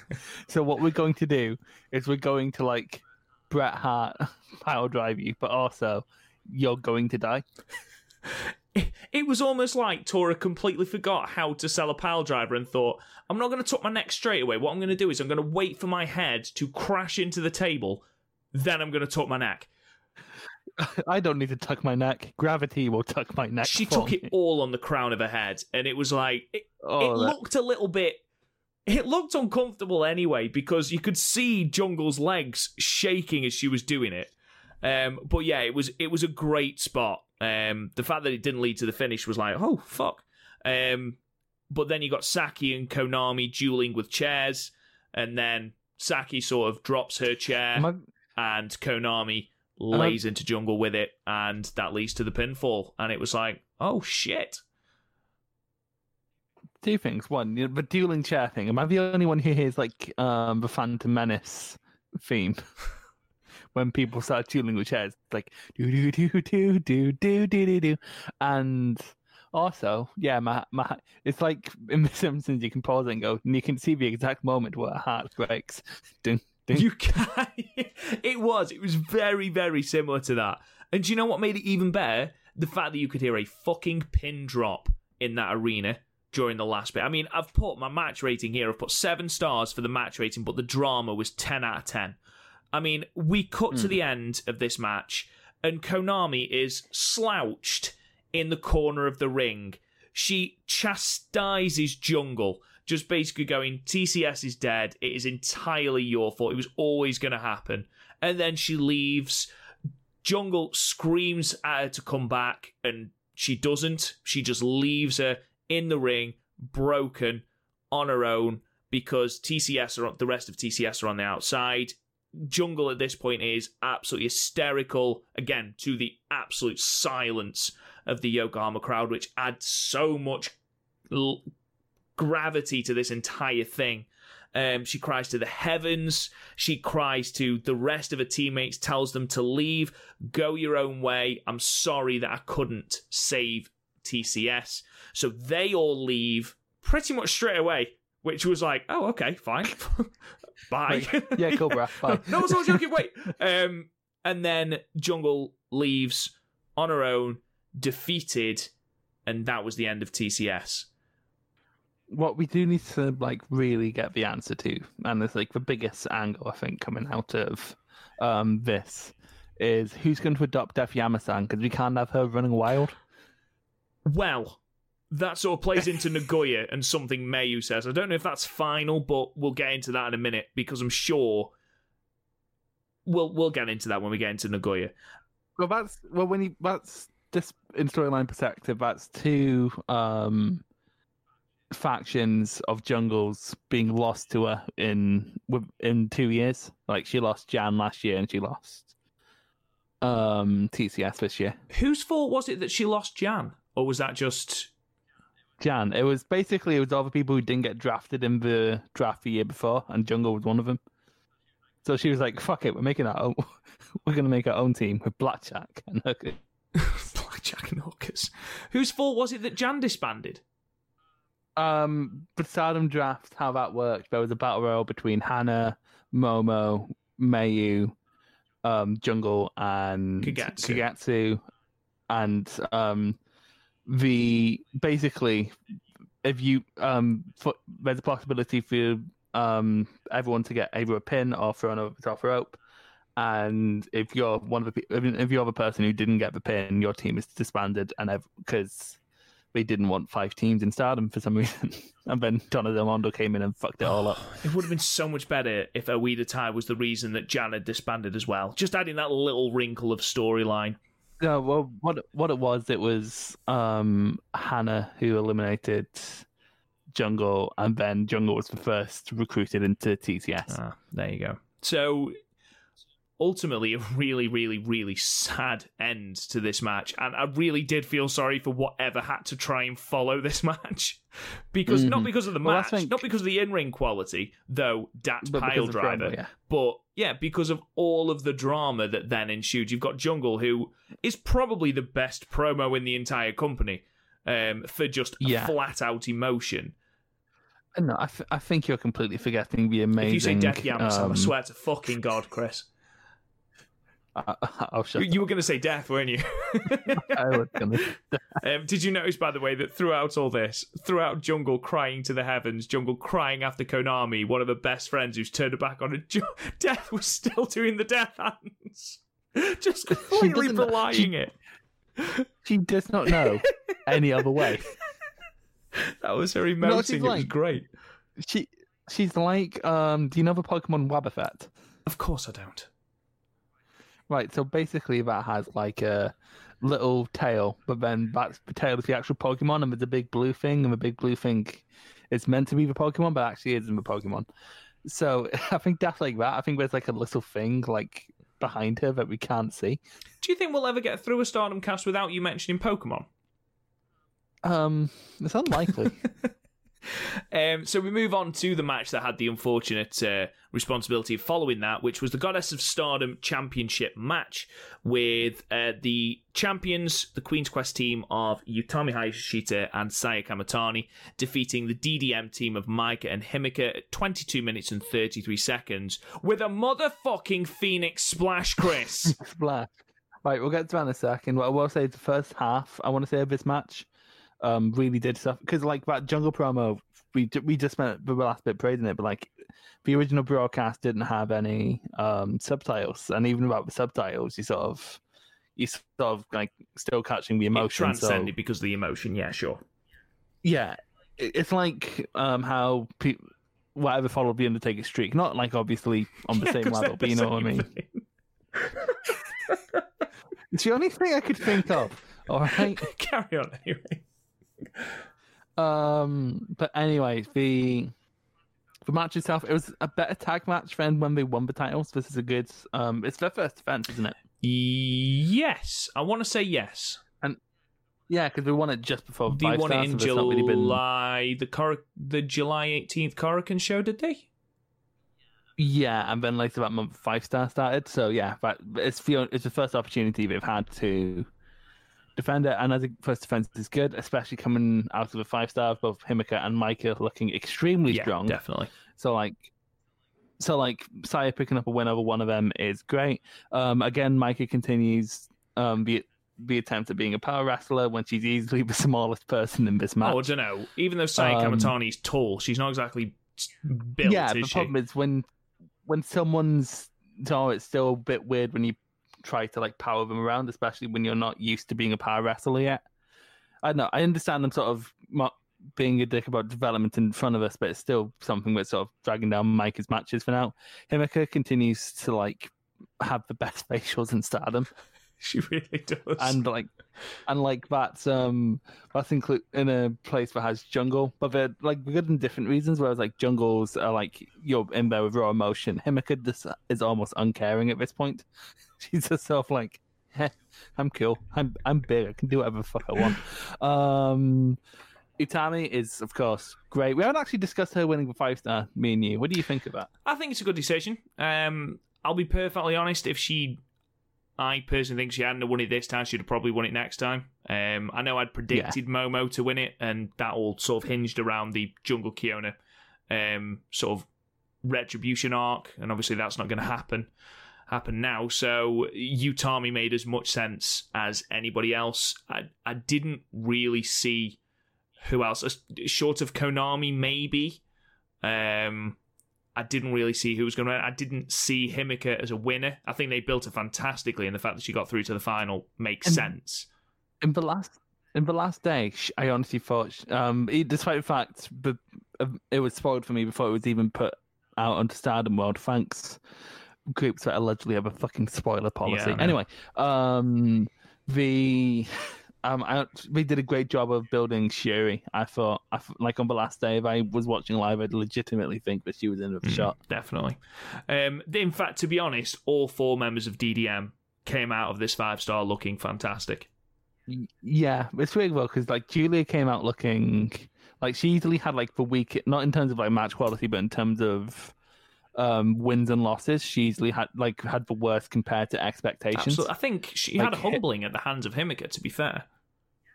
Yeah, like Himika's 5-star was what you expected Julia's 5-star to be. Yeah, exactly. She powered through. Yeah. But yeah, I mean, that clothesline off between Utami and Himika, which started as just clotheslines and then sort of developed into neither woman wanting to give ground and just, no, you will go down. No, you will go down. Just almost this sense of just foolish pride was brilliant because it went on for about 3 minutes, just literally them clotheslining the shit out of each other and just going down out of exhaustion. I absolutely love that. I love the little callback between Saya Kamitani and Maika for the Future of Stardom Championship, what seems like ages ago now. There was lovely little callbacks in that little match. I think that Maika has I can't believe she's the same wrestler that came in. You know, she had such an amazing 5-star. You look at the people that she beat. Mm-hmm. She beat Momo. She beat Jungle. They Stardom are clearly putting a lot on Maika. And she's another one who is on all of deceptively young. How old's Maika? I'm just going to have a look now on Cage Match. Maika is... Doesn't say. That's helpful. She has only been wrestling for a year, though. So... Yeah, she's great for wrestling for a year. May 2019, so probably 18 months. Considering she has got so little experience, I think she's come on fantastically well. This match overall, it started slow, and I think that is something to do with what you said, Chris, about how you've got to follow just this incredibly emotional moment. But it built to this really, really, really good crescendo. Complete props to Himika for getting both Utami and Saya into the torture rack. Fair fucking play. That is not easy at all, even if you are as strong as Himika is. So, absolute props to you. Especially since, Utami is not... Saya is, nothing. There's nothing on her, but, Utami is actually fairly built. Yeah, completely. So, I did not expect to fucking going back to it. I did not expect that fucking Phoenix Splash. Oh my god! She's going up. I'm like, oh, is she introducing a moonsault? That's exactly what I thought. That's cool, but we have loads of moonsaults going around. You really shouldn't be taking it. I was thinking this as she was going up. I think really fast. Just the exposition, lovely. Just going off, and I was like, well, you probably shouldn't be taking a moonsault. That's sort of what Mayo's been doing, and she's been about to call back to EO, so maybe don't. And I'm also sick of moonsaults because Koji Izaki does it, Sanada does it, everyone does a fucking moonsault. Oh my god, it's a Phoenix Splash, and then the Phoenix. It was a really, really impressive one as well. I've seen on Twitter some people going, oh, she landed on legs. So fucking what? What? Like, you do a fucking She didn't peanut even flop, looking. man. I mean, honestly, Like, unbelievable. like I don't get on. I try not to get inside too much for being like sloppy because again, she's been gone for a year. Not if that. I don't think has she even been gone a year. When did she start? Saying Kamatani, didn't she debut October 2019? August 2019. August. So she's been going just over a year, and she hasn't had a match in that time where she's had more than 10. So 10 matches in a month. So yeah, she's doing fucking grand in terms of like move execution. Like literally, the only problem is her selling, which wasn't a problem in this match because nothing was being targeted. Yeah, so that's the thing with like the one time she did sell, it's because May basically forced her to sell. You are going to sell, damn it. Yeah, loved it. Hopefully she keeps that as a finish. Because I don't see the running shooting star as her finish. Even good as it looks. Maybe keep it as a secondary. Absolutely. To put away someone like maybe a Hannon or something like that. But I loved it. I love the fact that we got new moves from Saya. We got a couple of slams that we haven't seen before, some drivers we hadn't seen before. But the fact that she pulled this out was just ridiculous. And what a way to retain the titles. I actually really, really enjoyed this match. Really enjoyed it. I gave it 8. Mm-hmm. The crescendo it built to was really, really good. I really enjoy the chemistry that Utami and Himika have got. So yeah, I gave it 8, Chris. This is a match I have a list of matches I want to get back to rewatching because like I feel like context sort of sucked me out of it. Like here, I feel like the promo before sort of sucked me out the first half of this match. So like just on a feeling, it's a high 7 approaching an 8, but like it's one of those ones I want to rewatch because I feel like not watching it in a vacuum would do it a lot more favors than watching it from where it's placed on the card. Absolutely. So, but it was still an absolute banger, as was like all of the top 5 matches really on this card. Moving on then. Spoiler, sort of a spoiler anyway. These next 2 matches are in my top 3 matches of the year. For Stardom or overall? For Stardom, definitely. And I think one of them probably top 5 of any promotion. So we start then with the semi-main event, which was for the Wonder of Stardom Championship, a rematch from a couple of months ago, with Julia, the champion, defeating Tam Nakano at 17 minutes and 25 seconds with the glorious driver. Do you remember, Chris, back before COVID, do you remember the match between... No, I don't. I really don't. Before COVID, but was that even a thing? Between Hiromu Takahashi and Ryu Lee, where they started and it was literally just slapping the shit out of each other for about 7 minutes. Yeah, like literally 7 minutes. That was literally how this match started. Yeah, except not... Maybe not 7 minutes, but that sort of fire, that intensity. And again, they channeled a real... They portrayed a real hatred for each other. Yeah, it's something you only really get when me and Garth talk about Jim Cornette. No, yeah, it was fucking nuts. Like, in essence, what this is they took their 5-star match, which was, I think, it was between 9 and 11 minutes, and added about 7-8 minutes onto it, which just made it better.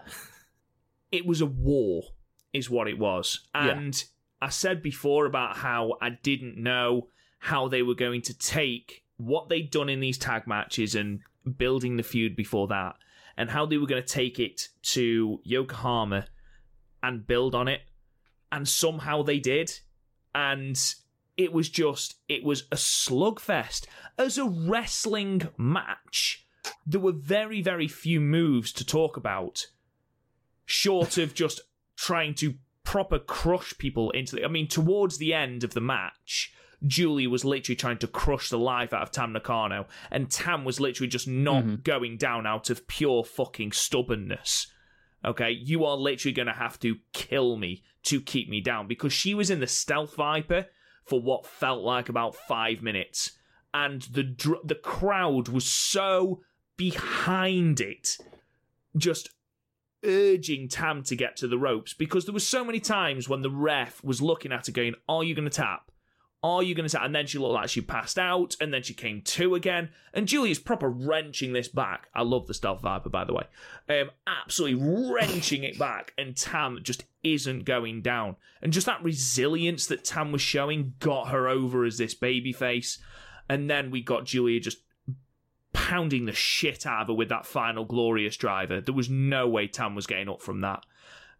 Julia, for everything that we've said about her on this podcast, and we were justified in saying, in my opinion, she's another one who has come on so much from the Julia that both me and you were so down on winning the Cinderella in the way she won it, to where she is now as she's that heelish that she's not quite a heel, if that makes sense. Yeah, she's sort of like NWO. Yeah, she's fucking cool. The way she wrestles as this arrogant fucking badass, literally just slugfest. Yeah, okay, she's not the greatest in-ring worker. She's good, but she doesn't touch a Mayu. She doesn't touch a Momo.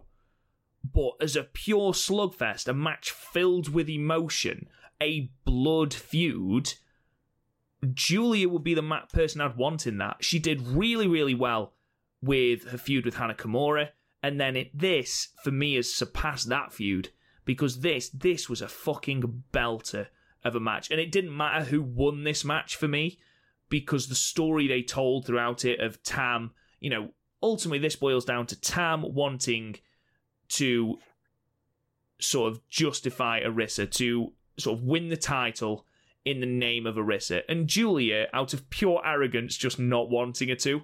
It's my belt, fuck off. And just that, I loved it. I loved this match, Chris. And it's my type of match. It's a Goto versus Suzuki. We're not going to wrestle, we're going to fucking beat the shit out of each other.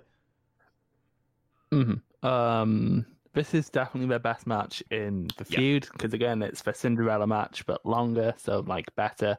And their first one, which feels like it was 10 years ago at this point, the first match I thought was a bit bloated, whereas this was the perfect length it had to be, just bombing each other into the ground. But yeah, Tam just being from underneath almost the whole time, because look at the size differential, of course, that's how it was.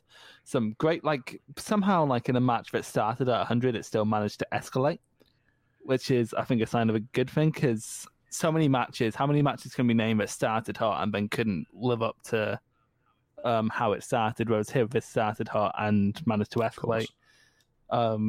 Julia just doesn't seem to respect Tam having a neck, which is the kind of chemistry that I enjoy in my wrestling feuds. I'm trying to think of... I think the only person Tam had more chemistry with, really, is Arisa. Apart from her, I think with Julia might just be Tam's best opponent. Well, maybe Kagetsu. Tam, Kagetsu, and Julia. But in terms of Julia, this is proof of where she belongs. This is her feud with Tam's definitely earned her stripes in Stardom for me. Because before that, the only thing I was really holding on to was, the Hana match was really good. But then the Tam match is sort of yeah, good, you belong here. Yeah. And I'm more excited to see a white belt run now. I'm still a bit skeptical on whether she can create anything special with, say, if she was put against a B Priestley. I don't think that would work. Whereas if B Priestley was put with a Mayu or a Tam, that might just work. But if they keep putting her with people as special as Tam, and if she can keep finding her feet, because she's very good at crafting feuds, even though her promo game's not the best. She's very good at crafting particular chemistry with particular people. Whereas Tam and Julia's chemistry is really similar to the Hana Julia chemistry. It's still different. It's still particular to those two. So if given time, and this feud's been given basically since they came back from lockdown, Julia can create these really good chemistry with people. So yeah, but this feud is definitely helping to see Julia's value, which I didn't think I'd ever see at the start of the year, but I see it now. Same here. Yeah, and I still don't think she's as good as people say. Don't get me wrong. Like, people seem to think she's the second coming of Jesus Christ, but she's still really good, and she's earned the stripes, especially from this match. I'm giving it like a mid to high 9. It's really, really, really good stuff. Go out your way to check it out. Absolutely. Can't really add anything to that because it's a high 9 for me. It was so close to a 10, and I don't know what stopped it being a 10, but it's a damn near perfect slugfest. That's what I've almost always said. It's like, in terms of quality, there's really no difference between a 9 and a 10. A 10 is like a feeling you have. Which brings us on to match 9, the main event, the World of Stardom Championship match, with Mayu Iwatani, the champion, defeating and retaining against Syuri with the 2-step dragon suplex at 28 minutes and 58 seconds. Holy fuck. Holy fuck. This match was everything I wanted it to be and more. It was everything I dared. You know when you build up a match so much in your head and then you get to watch it and you're like, that was incredibly disappointing. Or you're like... Nakajima versus Kaito. It's good, but it still disappoints because it's not this fucking worldy you expect it to be. This was literally the opposite. I'd built it up so much in my head. And then the match was... It got to the point in this match where basically we watched a mugging is what happened. Syuri, she punted Mayu from pillar to post for nearly half an hour is what happened. There was a moment about 10 minutes in and Syuri had non-stop offense on Mayu and they were on the apron. And Mayu super kicked Syuri in the face just to get some degree of separation, and the crowd cheered. They cheered a random super kick on the apron because they were that invested in the babyface champion being literally meticulously taken apart by this MMA badass that they cheered just a random bit of offense because it meant that Mayu wasn't dead. And there was so many moments in this match where, props to the person who did the camera work, by the way, there was so many moments where you zoomed in on Mayu's face. And there was a moment, we were about 20 minutes in, where Mayu just looked defeated. In her face, she just looked like, I genuinely don't know how much longer I can weather this storm. And then there was a moment where Syuri kicked out of a moonsault, and it zoomed in on Mayu's face again. And Mayu is just looking completely like, what the fuck have I got to do to put this away? That was my one shot. What do I do? And just that entire drama for 30 minutes, which sounds like a long time. It wasn't. It flew. It really did. I legit didn't realize this match was 30 minutes until I opened up the cage match page for this show as we were coming on air. Exactly. And it wasn't just Mayu. Like, anyone that listens to this podcast knows that I'm a massive Mayu mark. And Mayu was great in this match. And as we've already said on this podcast, she is easily Wrestler of the Year in Stardom. Syuri was fucking phenomenal in this match. She came across as this meticulous, cerebral badass that just slowly but surely took apart this person who's been putting on banger after banger after banger. Her strikes. Like, there was one point where May was literally in tears because Syuri is kicking her that hard. And it got... And her kicks look like gunshots. They look and sound like gunshots. It got to the point where it's a little bit uncomfortable to watch. And that just made it for me, because to be a champion and to be someone fighting from underneath, you need a really, really good partner to make that believable. And Syuri did that in spades. It got to the point where I want Syuri to have that red belt at some point, because she would put on fucking belters. Now, I know that, she's a freelancer, or was, I believe she's wrapping up freelance dates, and I think she is going to be signed to Stardom. I see that as a positive towards her being a real main player in this promotion, because here, holy fuck, I can't say enough good things about this match. You need to go and check it out. It's my match of the year. For Stardom. In general, for Stardom, yeah.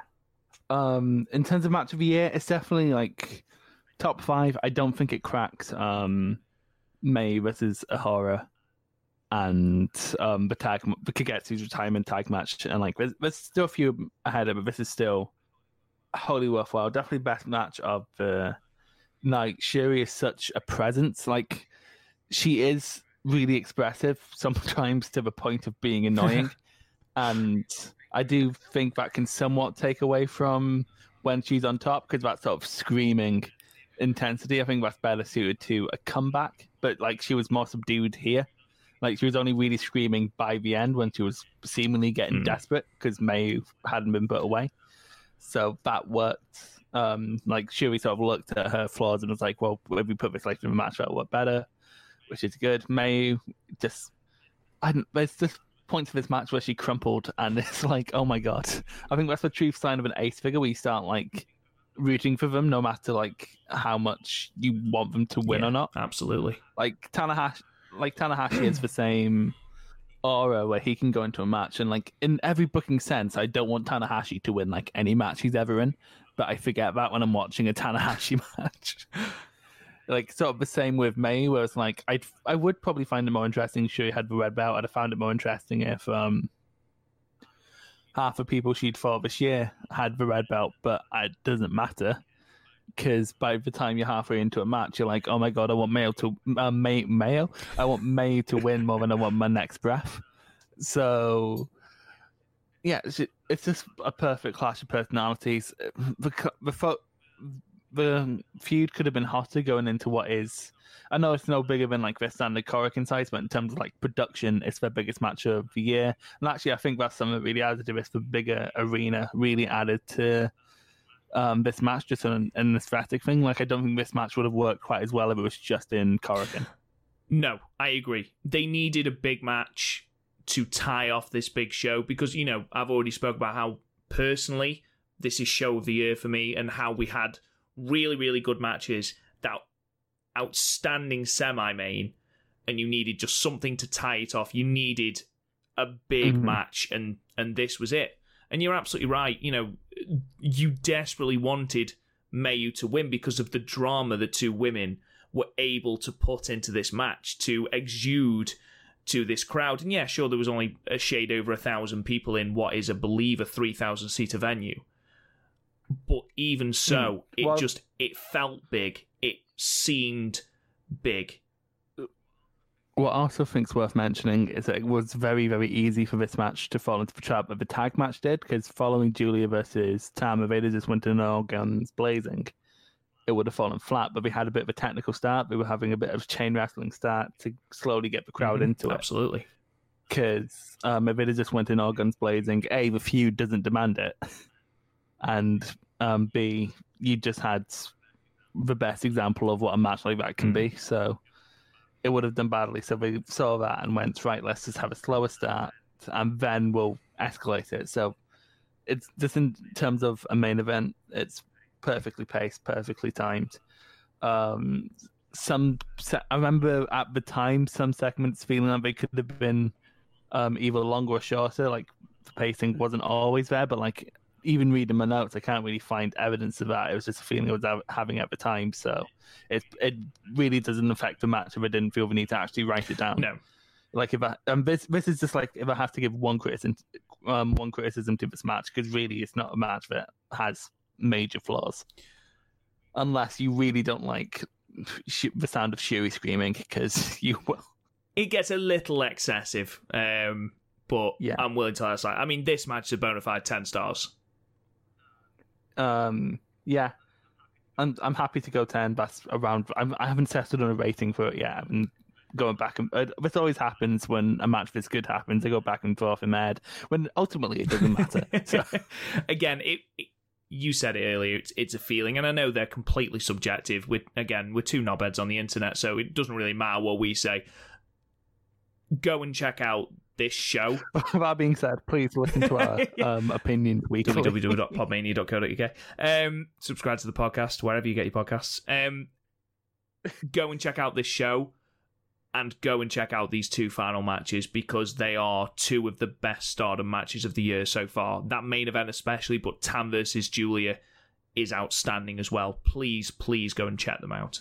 Overall, I thought Stardom delivered in spades for this Yokohama show. It's a shame.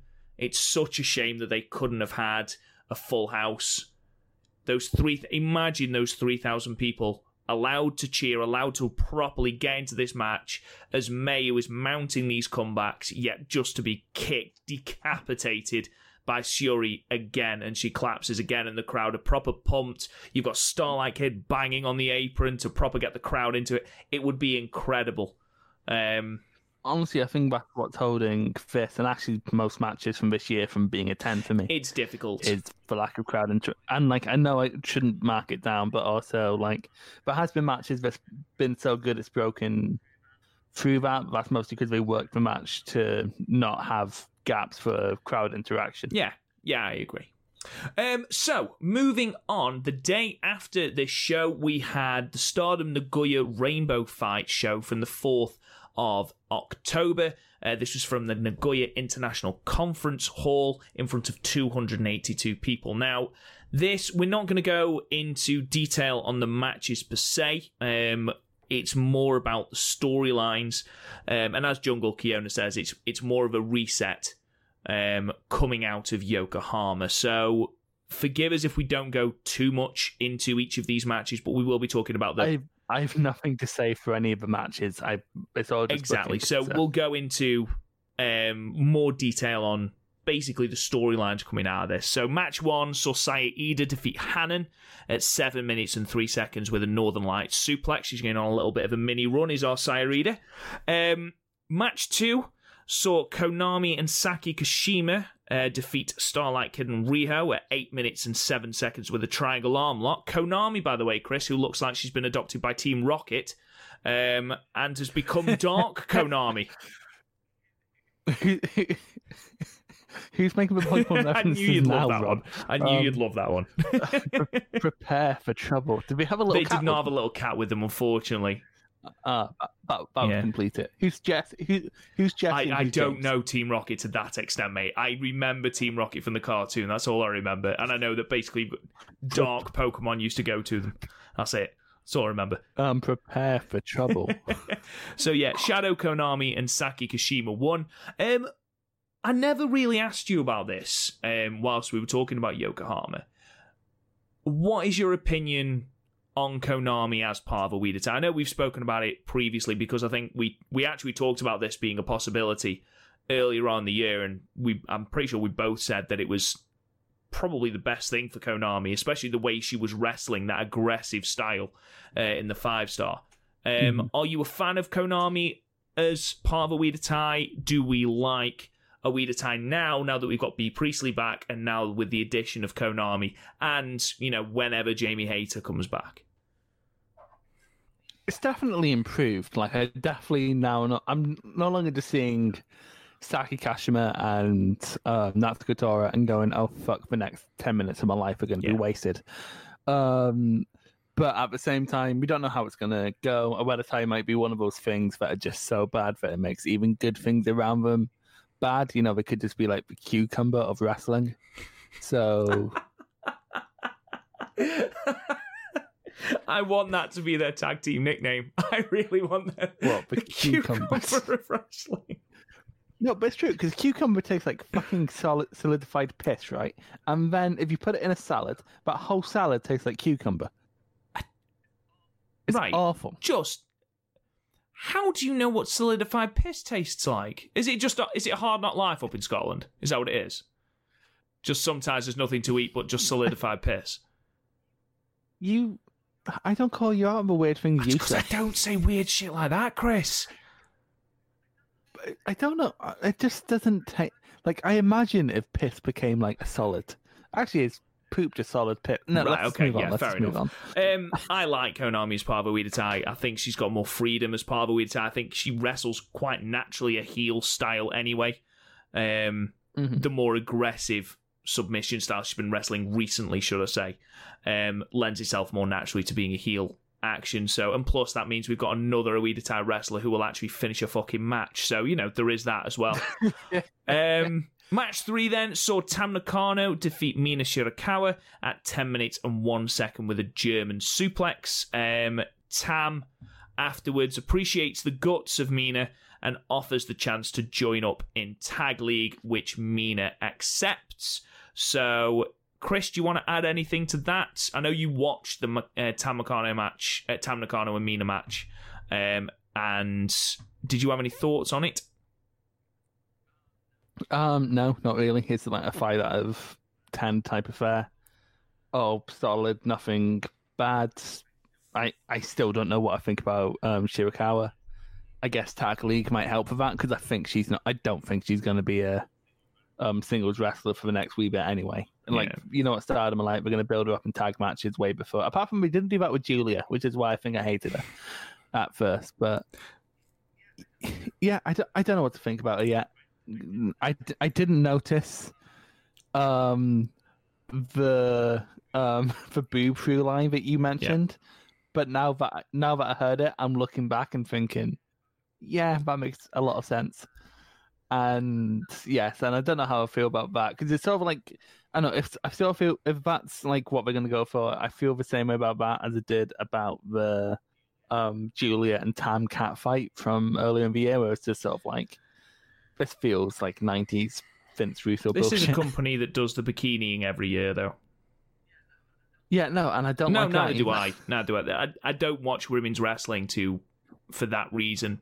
That's not why I watch it. That's not why I watch Stardom. But each to their own. Yeah, and it's one of those annoying things where like it's what stopped me initially getting into Stardom because I'm just sort of like I know exactly what kind of thing that's going to breed, but eventually I just heard too much hype and I tried it and fell in love with it. But because there's legitimate reasons to watch Stardom. For example, you can have a great match with a really well told story and not waste an hour of your life. Yeah, exactly. New Japan. But then you get, that shit. So it's a two-sided coin, but I'm still sort of, I don't know how to articulate my thoughts on it properly yet. Yeah. But when it comes to this match, 5 out of 10, it was fine. I have no problem with Shirakawa yet, but we'll see how Tag League goes. But you sense that there might be impending problems that you have with Shirakawa. To be fair, half the time when I sense impending problems, it's just because I'm in a bad mood and need somewhere to put it. Match 4 then saw Natsuko Tora and B. Priestley of Ueda Tai defeat Mayu and Jungle Kiona at 11 minutes and 40 seconds with the stretch muffler. Pre-match promo, we saw Mayu and Jungle join forces to show the strength of the betrayed. Jungle doesn't know who to trust. Obviously, she's still a bit skittish, having encountered what she encountered at the hands of Konami. She then gets completely annihilated by Ueda Tai, and Natsuko Tora taps her out with stretch muffle. In fact, I think it's a referee stoppage as opposed to Jungle actually tapping out. She then gets chastised by all of Ueda Tai, including Konami, who just completely eviscerates the poor girl. Nagoya, which is Jungle's hometown, really not doing that well for her at the moment, is it? She goes... No, she never did. No, she really doesn't now. It's like CM Punk in Chicago. She apologizes to the crowd for being so awkward.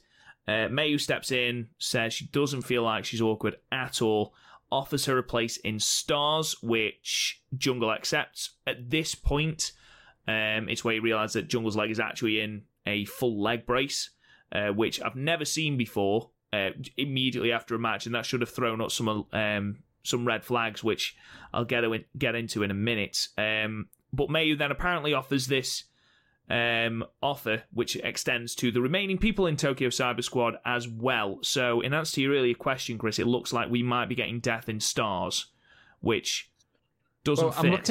I'm looking at the card for the Goddesses of Stardom shows, and Death appears to have changed her she name. hasn't just changed her name, Chris. I'm sure you will see a gif very shortly of what she looks like now.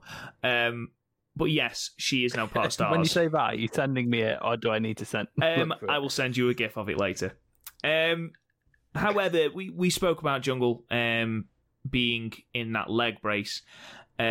She then broke on Twitter that she'll be out for an extended period of time due to a left knee ACL rupture, which is a minimum of 6 to 9 months recovery. She's got a right knee lateral collateral ligament rupture, which is 8 to 13 weeks recovery. She's got a right shoulder, can't read that word, joint complete dislocation, which is 9 to 15 weeks recovery. And the left knee and the right shoulder, they both require surgery. Devastating news for Jungle after everything she's been through this year on a personal level and in the ring, to then have this as well. That's awful. It's absolutely crippling for the poor woman. Yeah, it's awful. Just properly good, because yeah, she's my favourite in Stardom, and she's gone. And she's gone for an extended period of time as well. For a long time, yeah. So I need to find a new Stardom favourite. It's probably going to be Death. I think Death. I mean, in all seriousness, there is a high probability we don't see Jungle until the next 5-star. Which, considering she has been such a linchpin for the promotion for, the last couple of months, her storyline has sort of been permeating all of the shows as one of the main storylines. It's such a shame that we're not going to see... I mean, it's going to be weird not seeing Tokyo Cyber Squad in general and seeing Dark Konami, but it's just, it's full of nothing but sincere regret for her. We wish her the speediest of recoveries, and we're sure that Tag League is not going to be as good for not having Jungle Kiona in it. So, heart goes out to her. Match 5 then, just very quickly, was a 4-on-4 elimination match with the Queen's Quest team of Saya Kamitani, Utami Hayashishita, Momo Watanabe, and Azumi, defeating Donna Del Mondo team of Julia, Himika, Maika, and Natsupoi in 21 minutes and 6 seconds. Couple of interesting things to come out of this. Maika eliminated Utami, which was very, very interesting. Saya Kamitani, who was the sole survivor winning the match for her team, eliminated Julia, which we can assume is going to set up some sort of challenge further on down the line. And then Natsupoi eliminated Azumi. So, again, setting up a challenge, presumably for the High Speed Championship further on down the line. So we're looking at new stories, Chris. Are you excited at the thought of Natsupoi and Azumi? Are you excited for the thought of Saya Kamitani versus Julia? Natsupoi versus Azumi does interest me. I'm interested in what she can do outside of a tag setting or outside of a squash match setting. And again, she seems perfectly equipped for the High Speed Championship, so that's amazing. Saya versus Julia has filler defense written over fuck over it. Yeah. But it's still going to be a good match. I agree. If this was in 6 months' time, maybe, I would believe that there is a very high probability that Saya is taking that belt from Julia.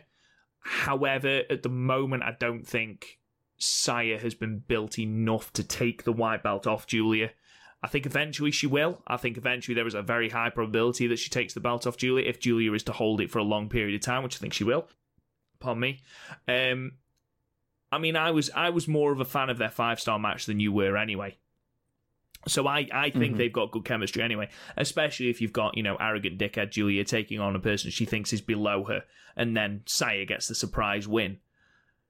I think that can work. But yeah, if this happens in the next, 6 weeks, 8 weeks, there's not a chance Saya takes that belt.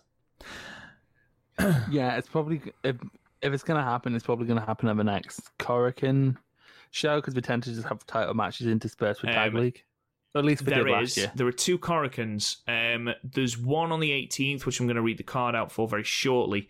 That's on the 18th of October. And then there was one at the end of October, which I believe is the 29th, I think. It's the 20-something at Koroken. And there is actually a title defense already set from Tag League, which is... is very interesting, but I don't want to tell you if you don't know, Chris. It doesn't spoil anything. I'm not fussed about Tag League spoilers. I'm not fussed about spoilers because I'm more curious now. Because especially since you win like that, so I'm assuming it's death. It's not is death, it death, unfortunately. So the next white belt defense is actually Julia versus Himeka. That from makes obviously sense. Himeka defeating her in the 5-star, which does make perfect sense. Yeah. But I don't know. It's probably going to be a way for Julia to get a win back, but also I wasn't massive on that match. Again, I think I was a little bit higher on it than you were. It was a good match. It was a very good match. And like I say, I think Himeka's getting from strength to strength, isn't she? So I can see that match being a belter. Possibly, I think the tournament setting might have hindered it a bit. We'll see. So that was that show. We've more or less caught up now. The Tag League, the Goddesses of Stardom Tag League, then started on the 10th of October. As we said, Stardom are proper piling shows out at the moment. So we've got 2 blocks, similar to the 5-star, obviously. Basically, it's their answer to World Tag League, but it's far better. 2 blocks, blue block and a red block. The teams were announced and they are as follows. So the blue goddess block is Dream H, Tam Nakano and Mina Shirakawa. Momo AZ, which is Momo Watanabe and Azumi. Grab the Top, which is Syuri and Himeka. Black Widows, which is Konami and B. Priestley, and also receives the award for Best Team Name. Colour Me Pop, which is Gokiken Death and Riho. Excuse me, that's for best. Fuck's sake. We've then got the red goddess block, which is MK Sisters, which is Mayu Iwatani and Starlight Kid. I'm sorry, but when you say MK, I just think of the counselor from South Park. We're gonna win Tag League, okay? We've got Wing Gory, which is Saya Ida and Hanan, otherwise known as Pin Eaters Are Us. Aphrodite, which is Utami and Saya Kamatani, who, of course, are the current Goddess of Stardom tag champs. Crazy Bloom, which is Julia and Micah. Oh, I get it. I get it, because Aphrodite is a goddess and they're the goddess. That's very clever. But I see what they're doing there. All right there, buddy. I just understood it, so I'm just happy that I understood something. So yeah, Crazy Bloom, which is Julia and Micah, and then Devil Duo, which is Natsuko Tora and Saki Kashima, otherwise known as DQs, are us. Now, Chris, obviously we are already 2 shows into the Tag League. Now, thankfully, I have actually managed to avoid spoilers as far as that goes, but so have I. We have had some questions on the Discord, and the first one actually is in reference to this Tag League. Velkish Braka, who is on our Discord, has said, who's winning the Tag League? Who, in your opinion, has the biggest chance to win and why? And if they win, are they taking the belts from the champs? So, of those teams that I've read out to you, Chris, who do you think are going to win the Tag League? I'm trying to remember who won last year to sort of gauge with it. Well, I know it was Tam and Arita who won last year. Was it? I thought it was B and Jamie. I'm sure it was B and Jamie last year because then they won the belts. Tag League. I can't wait to hear the moment when Chris realises I'm right. Right, okay. It's okay if you're right. It happens occasionally. Combined. I don't care about Reigns. God damn it. Hang on. This is the sort of thing you tune in for, isn't it, guys? Awkward silence while Chris Googles things. 2019. How can you still be looking it up? How? Here we go. Start. All right, I've got. Hang on. Day. No, that's day 3. For not God's the finals. sake! God damn it! I hate. Okay. Have you got it now? Yeah, I just need to scroll down because there's a lot of matches. Okay. So dance versus match. Okay, what the fuck? Aha! I give up. Right. Who do you think's going to win this year then? Who's feuding in DDM? Well, no one's feuding with DDM, right? Oh, it's not. Who's feuding with Queen? So it's not going to be a Queen's Quest team. I reckon Konami and B. Konami and B might actually be another chance since B's a perpetual tag wrestler nowadays. They might also get it to Tam and just to get her some reps in. Also, I don't think we can discount I knew you were going to say Rio. that. For fuck's sake.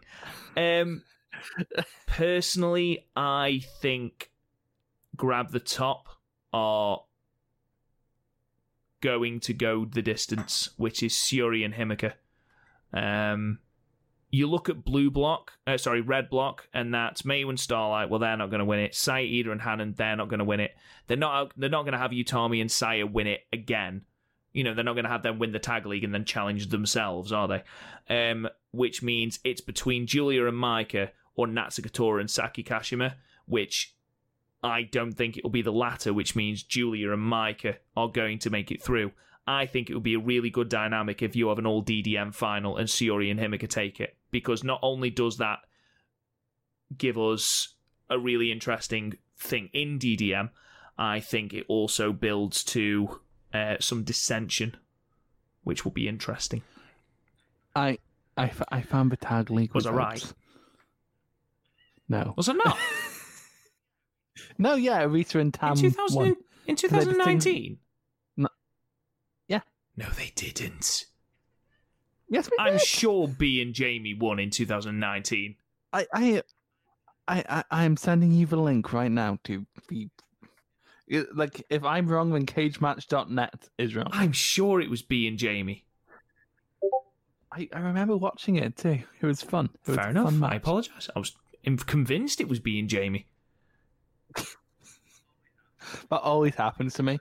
Like, in my head, I'm like, it'd be like, I'm sure Nakanishi was an Intercontinental Champion. It's like, no, of course he wasn't. Of course not. It's anyway, Nakanishi. Continuing on.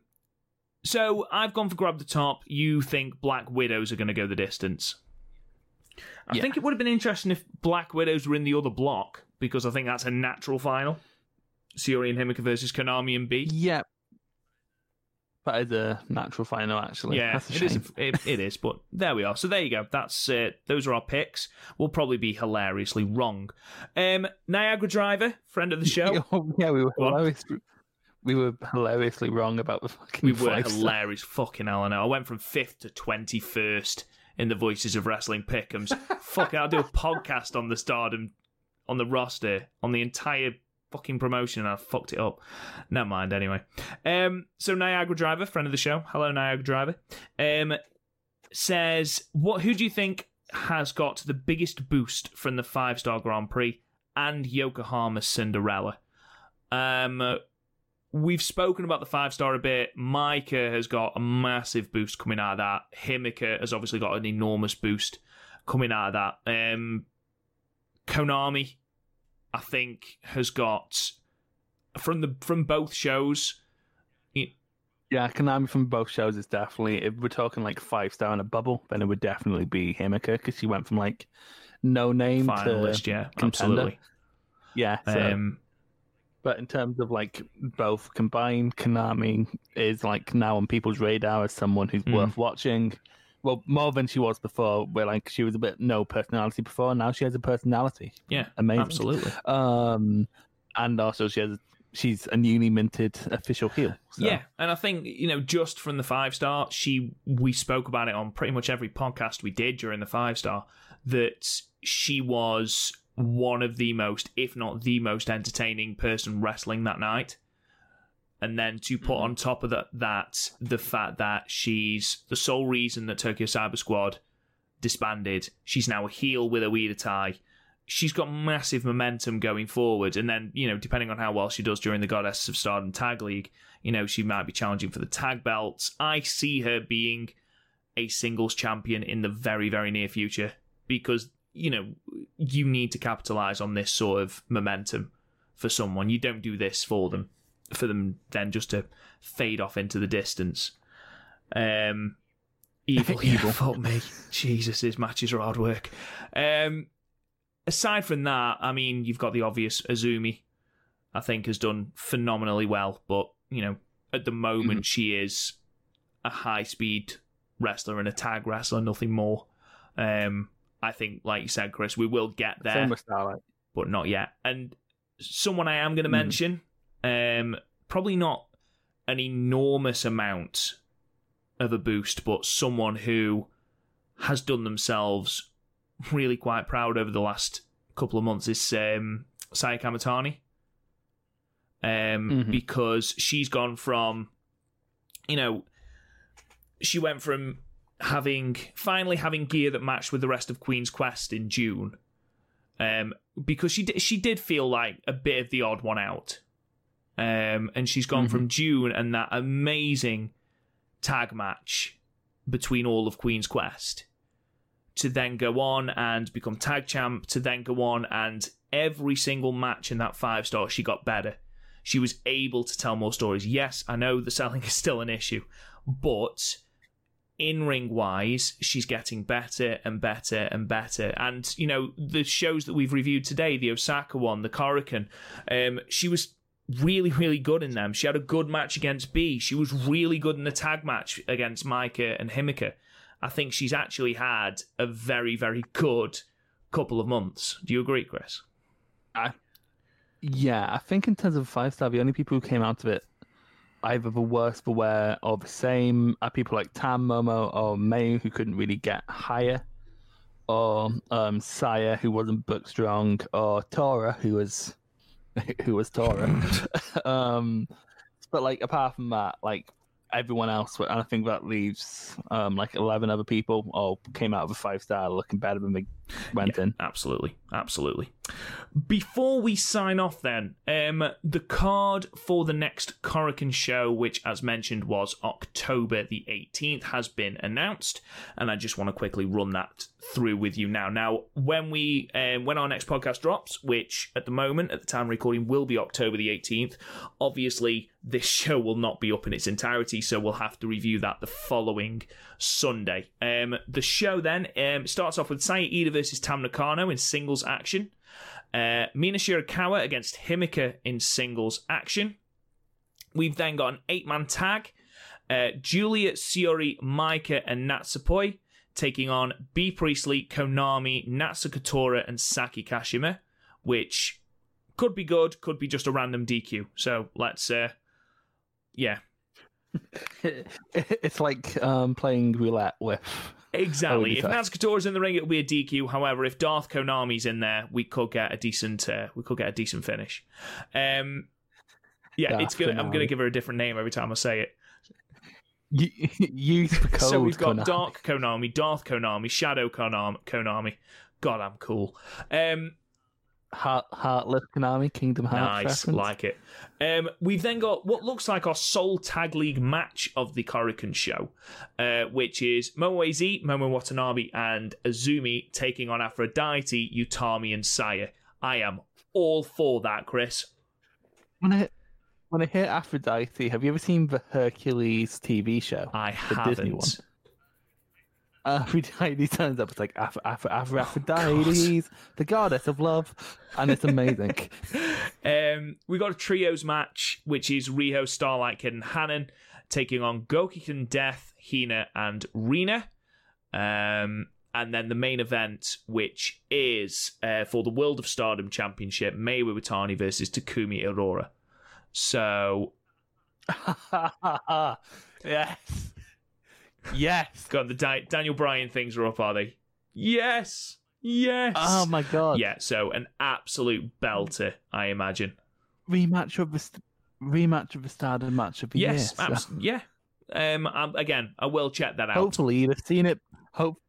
I was about to say, hopefully you'd have seen it by then, because it's been most of a year at this point. I will. I'll have checked it out.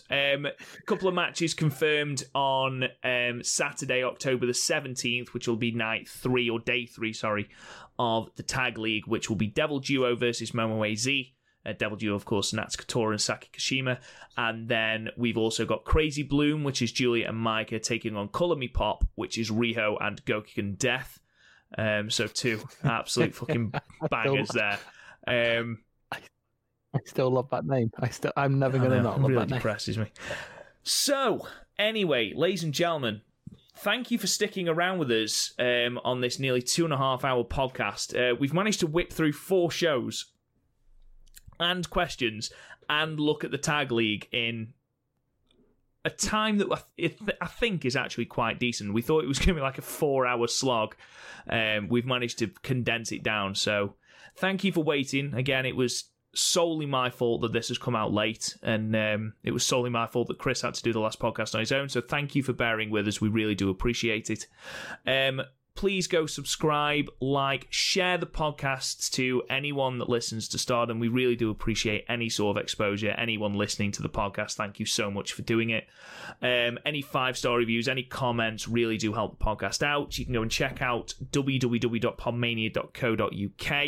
You can check out all our match ratings and archived podcast episodes there. You can follow us on Twitter at the StardomCast. You can follow me on Twitter at RealRobGoodwin. Chris, where can they find you? At Death Yamasan, which I don't even think is her Twitter handle, so fuck knows where that's going to send them. Okay, I panicked. I had one, but then the podcast went almost 3 hours, and I lost.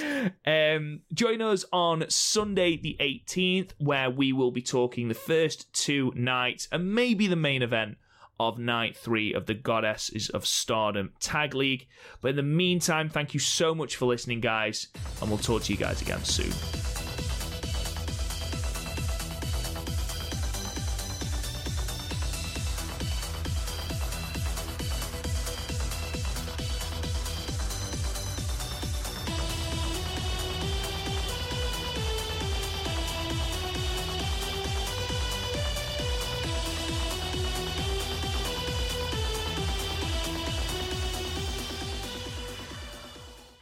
What's so special about Hero Bread's soft, fluffy, and delicious breads, buns, and tortillas? These ultra-low net-carb baked goods contain 0 sugar, fewer calories, and more protein than the leading brands, and are high in fiber to support gut health. Shop now at Hero.co.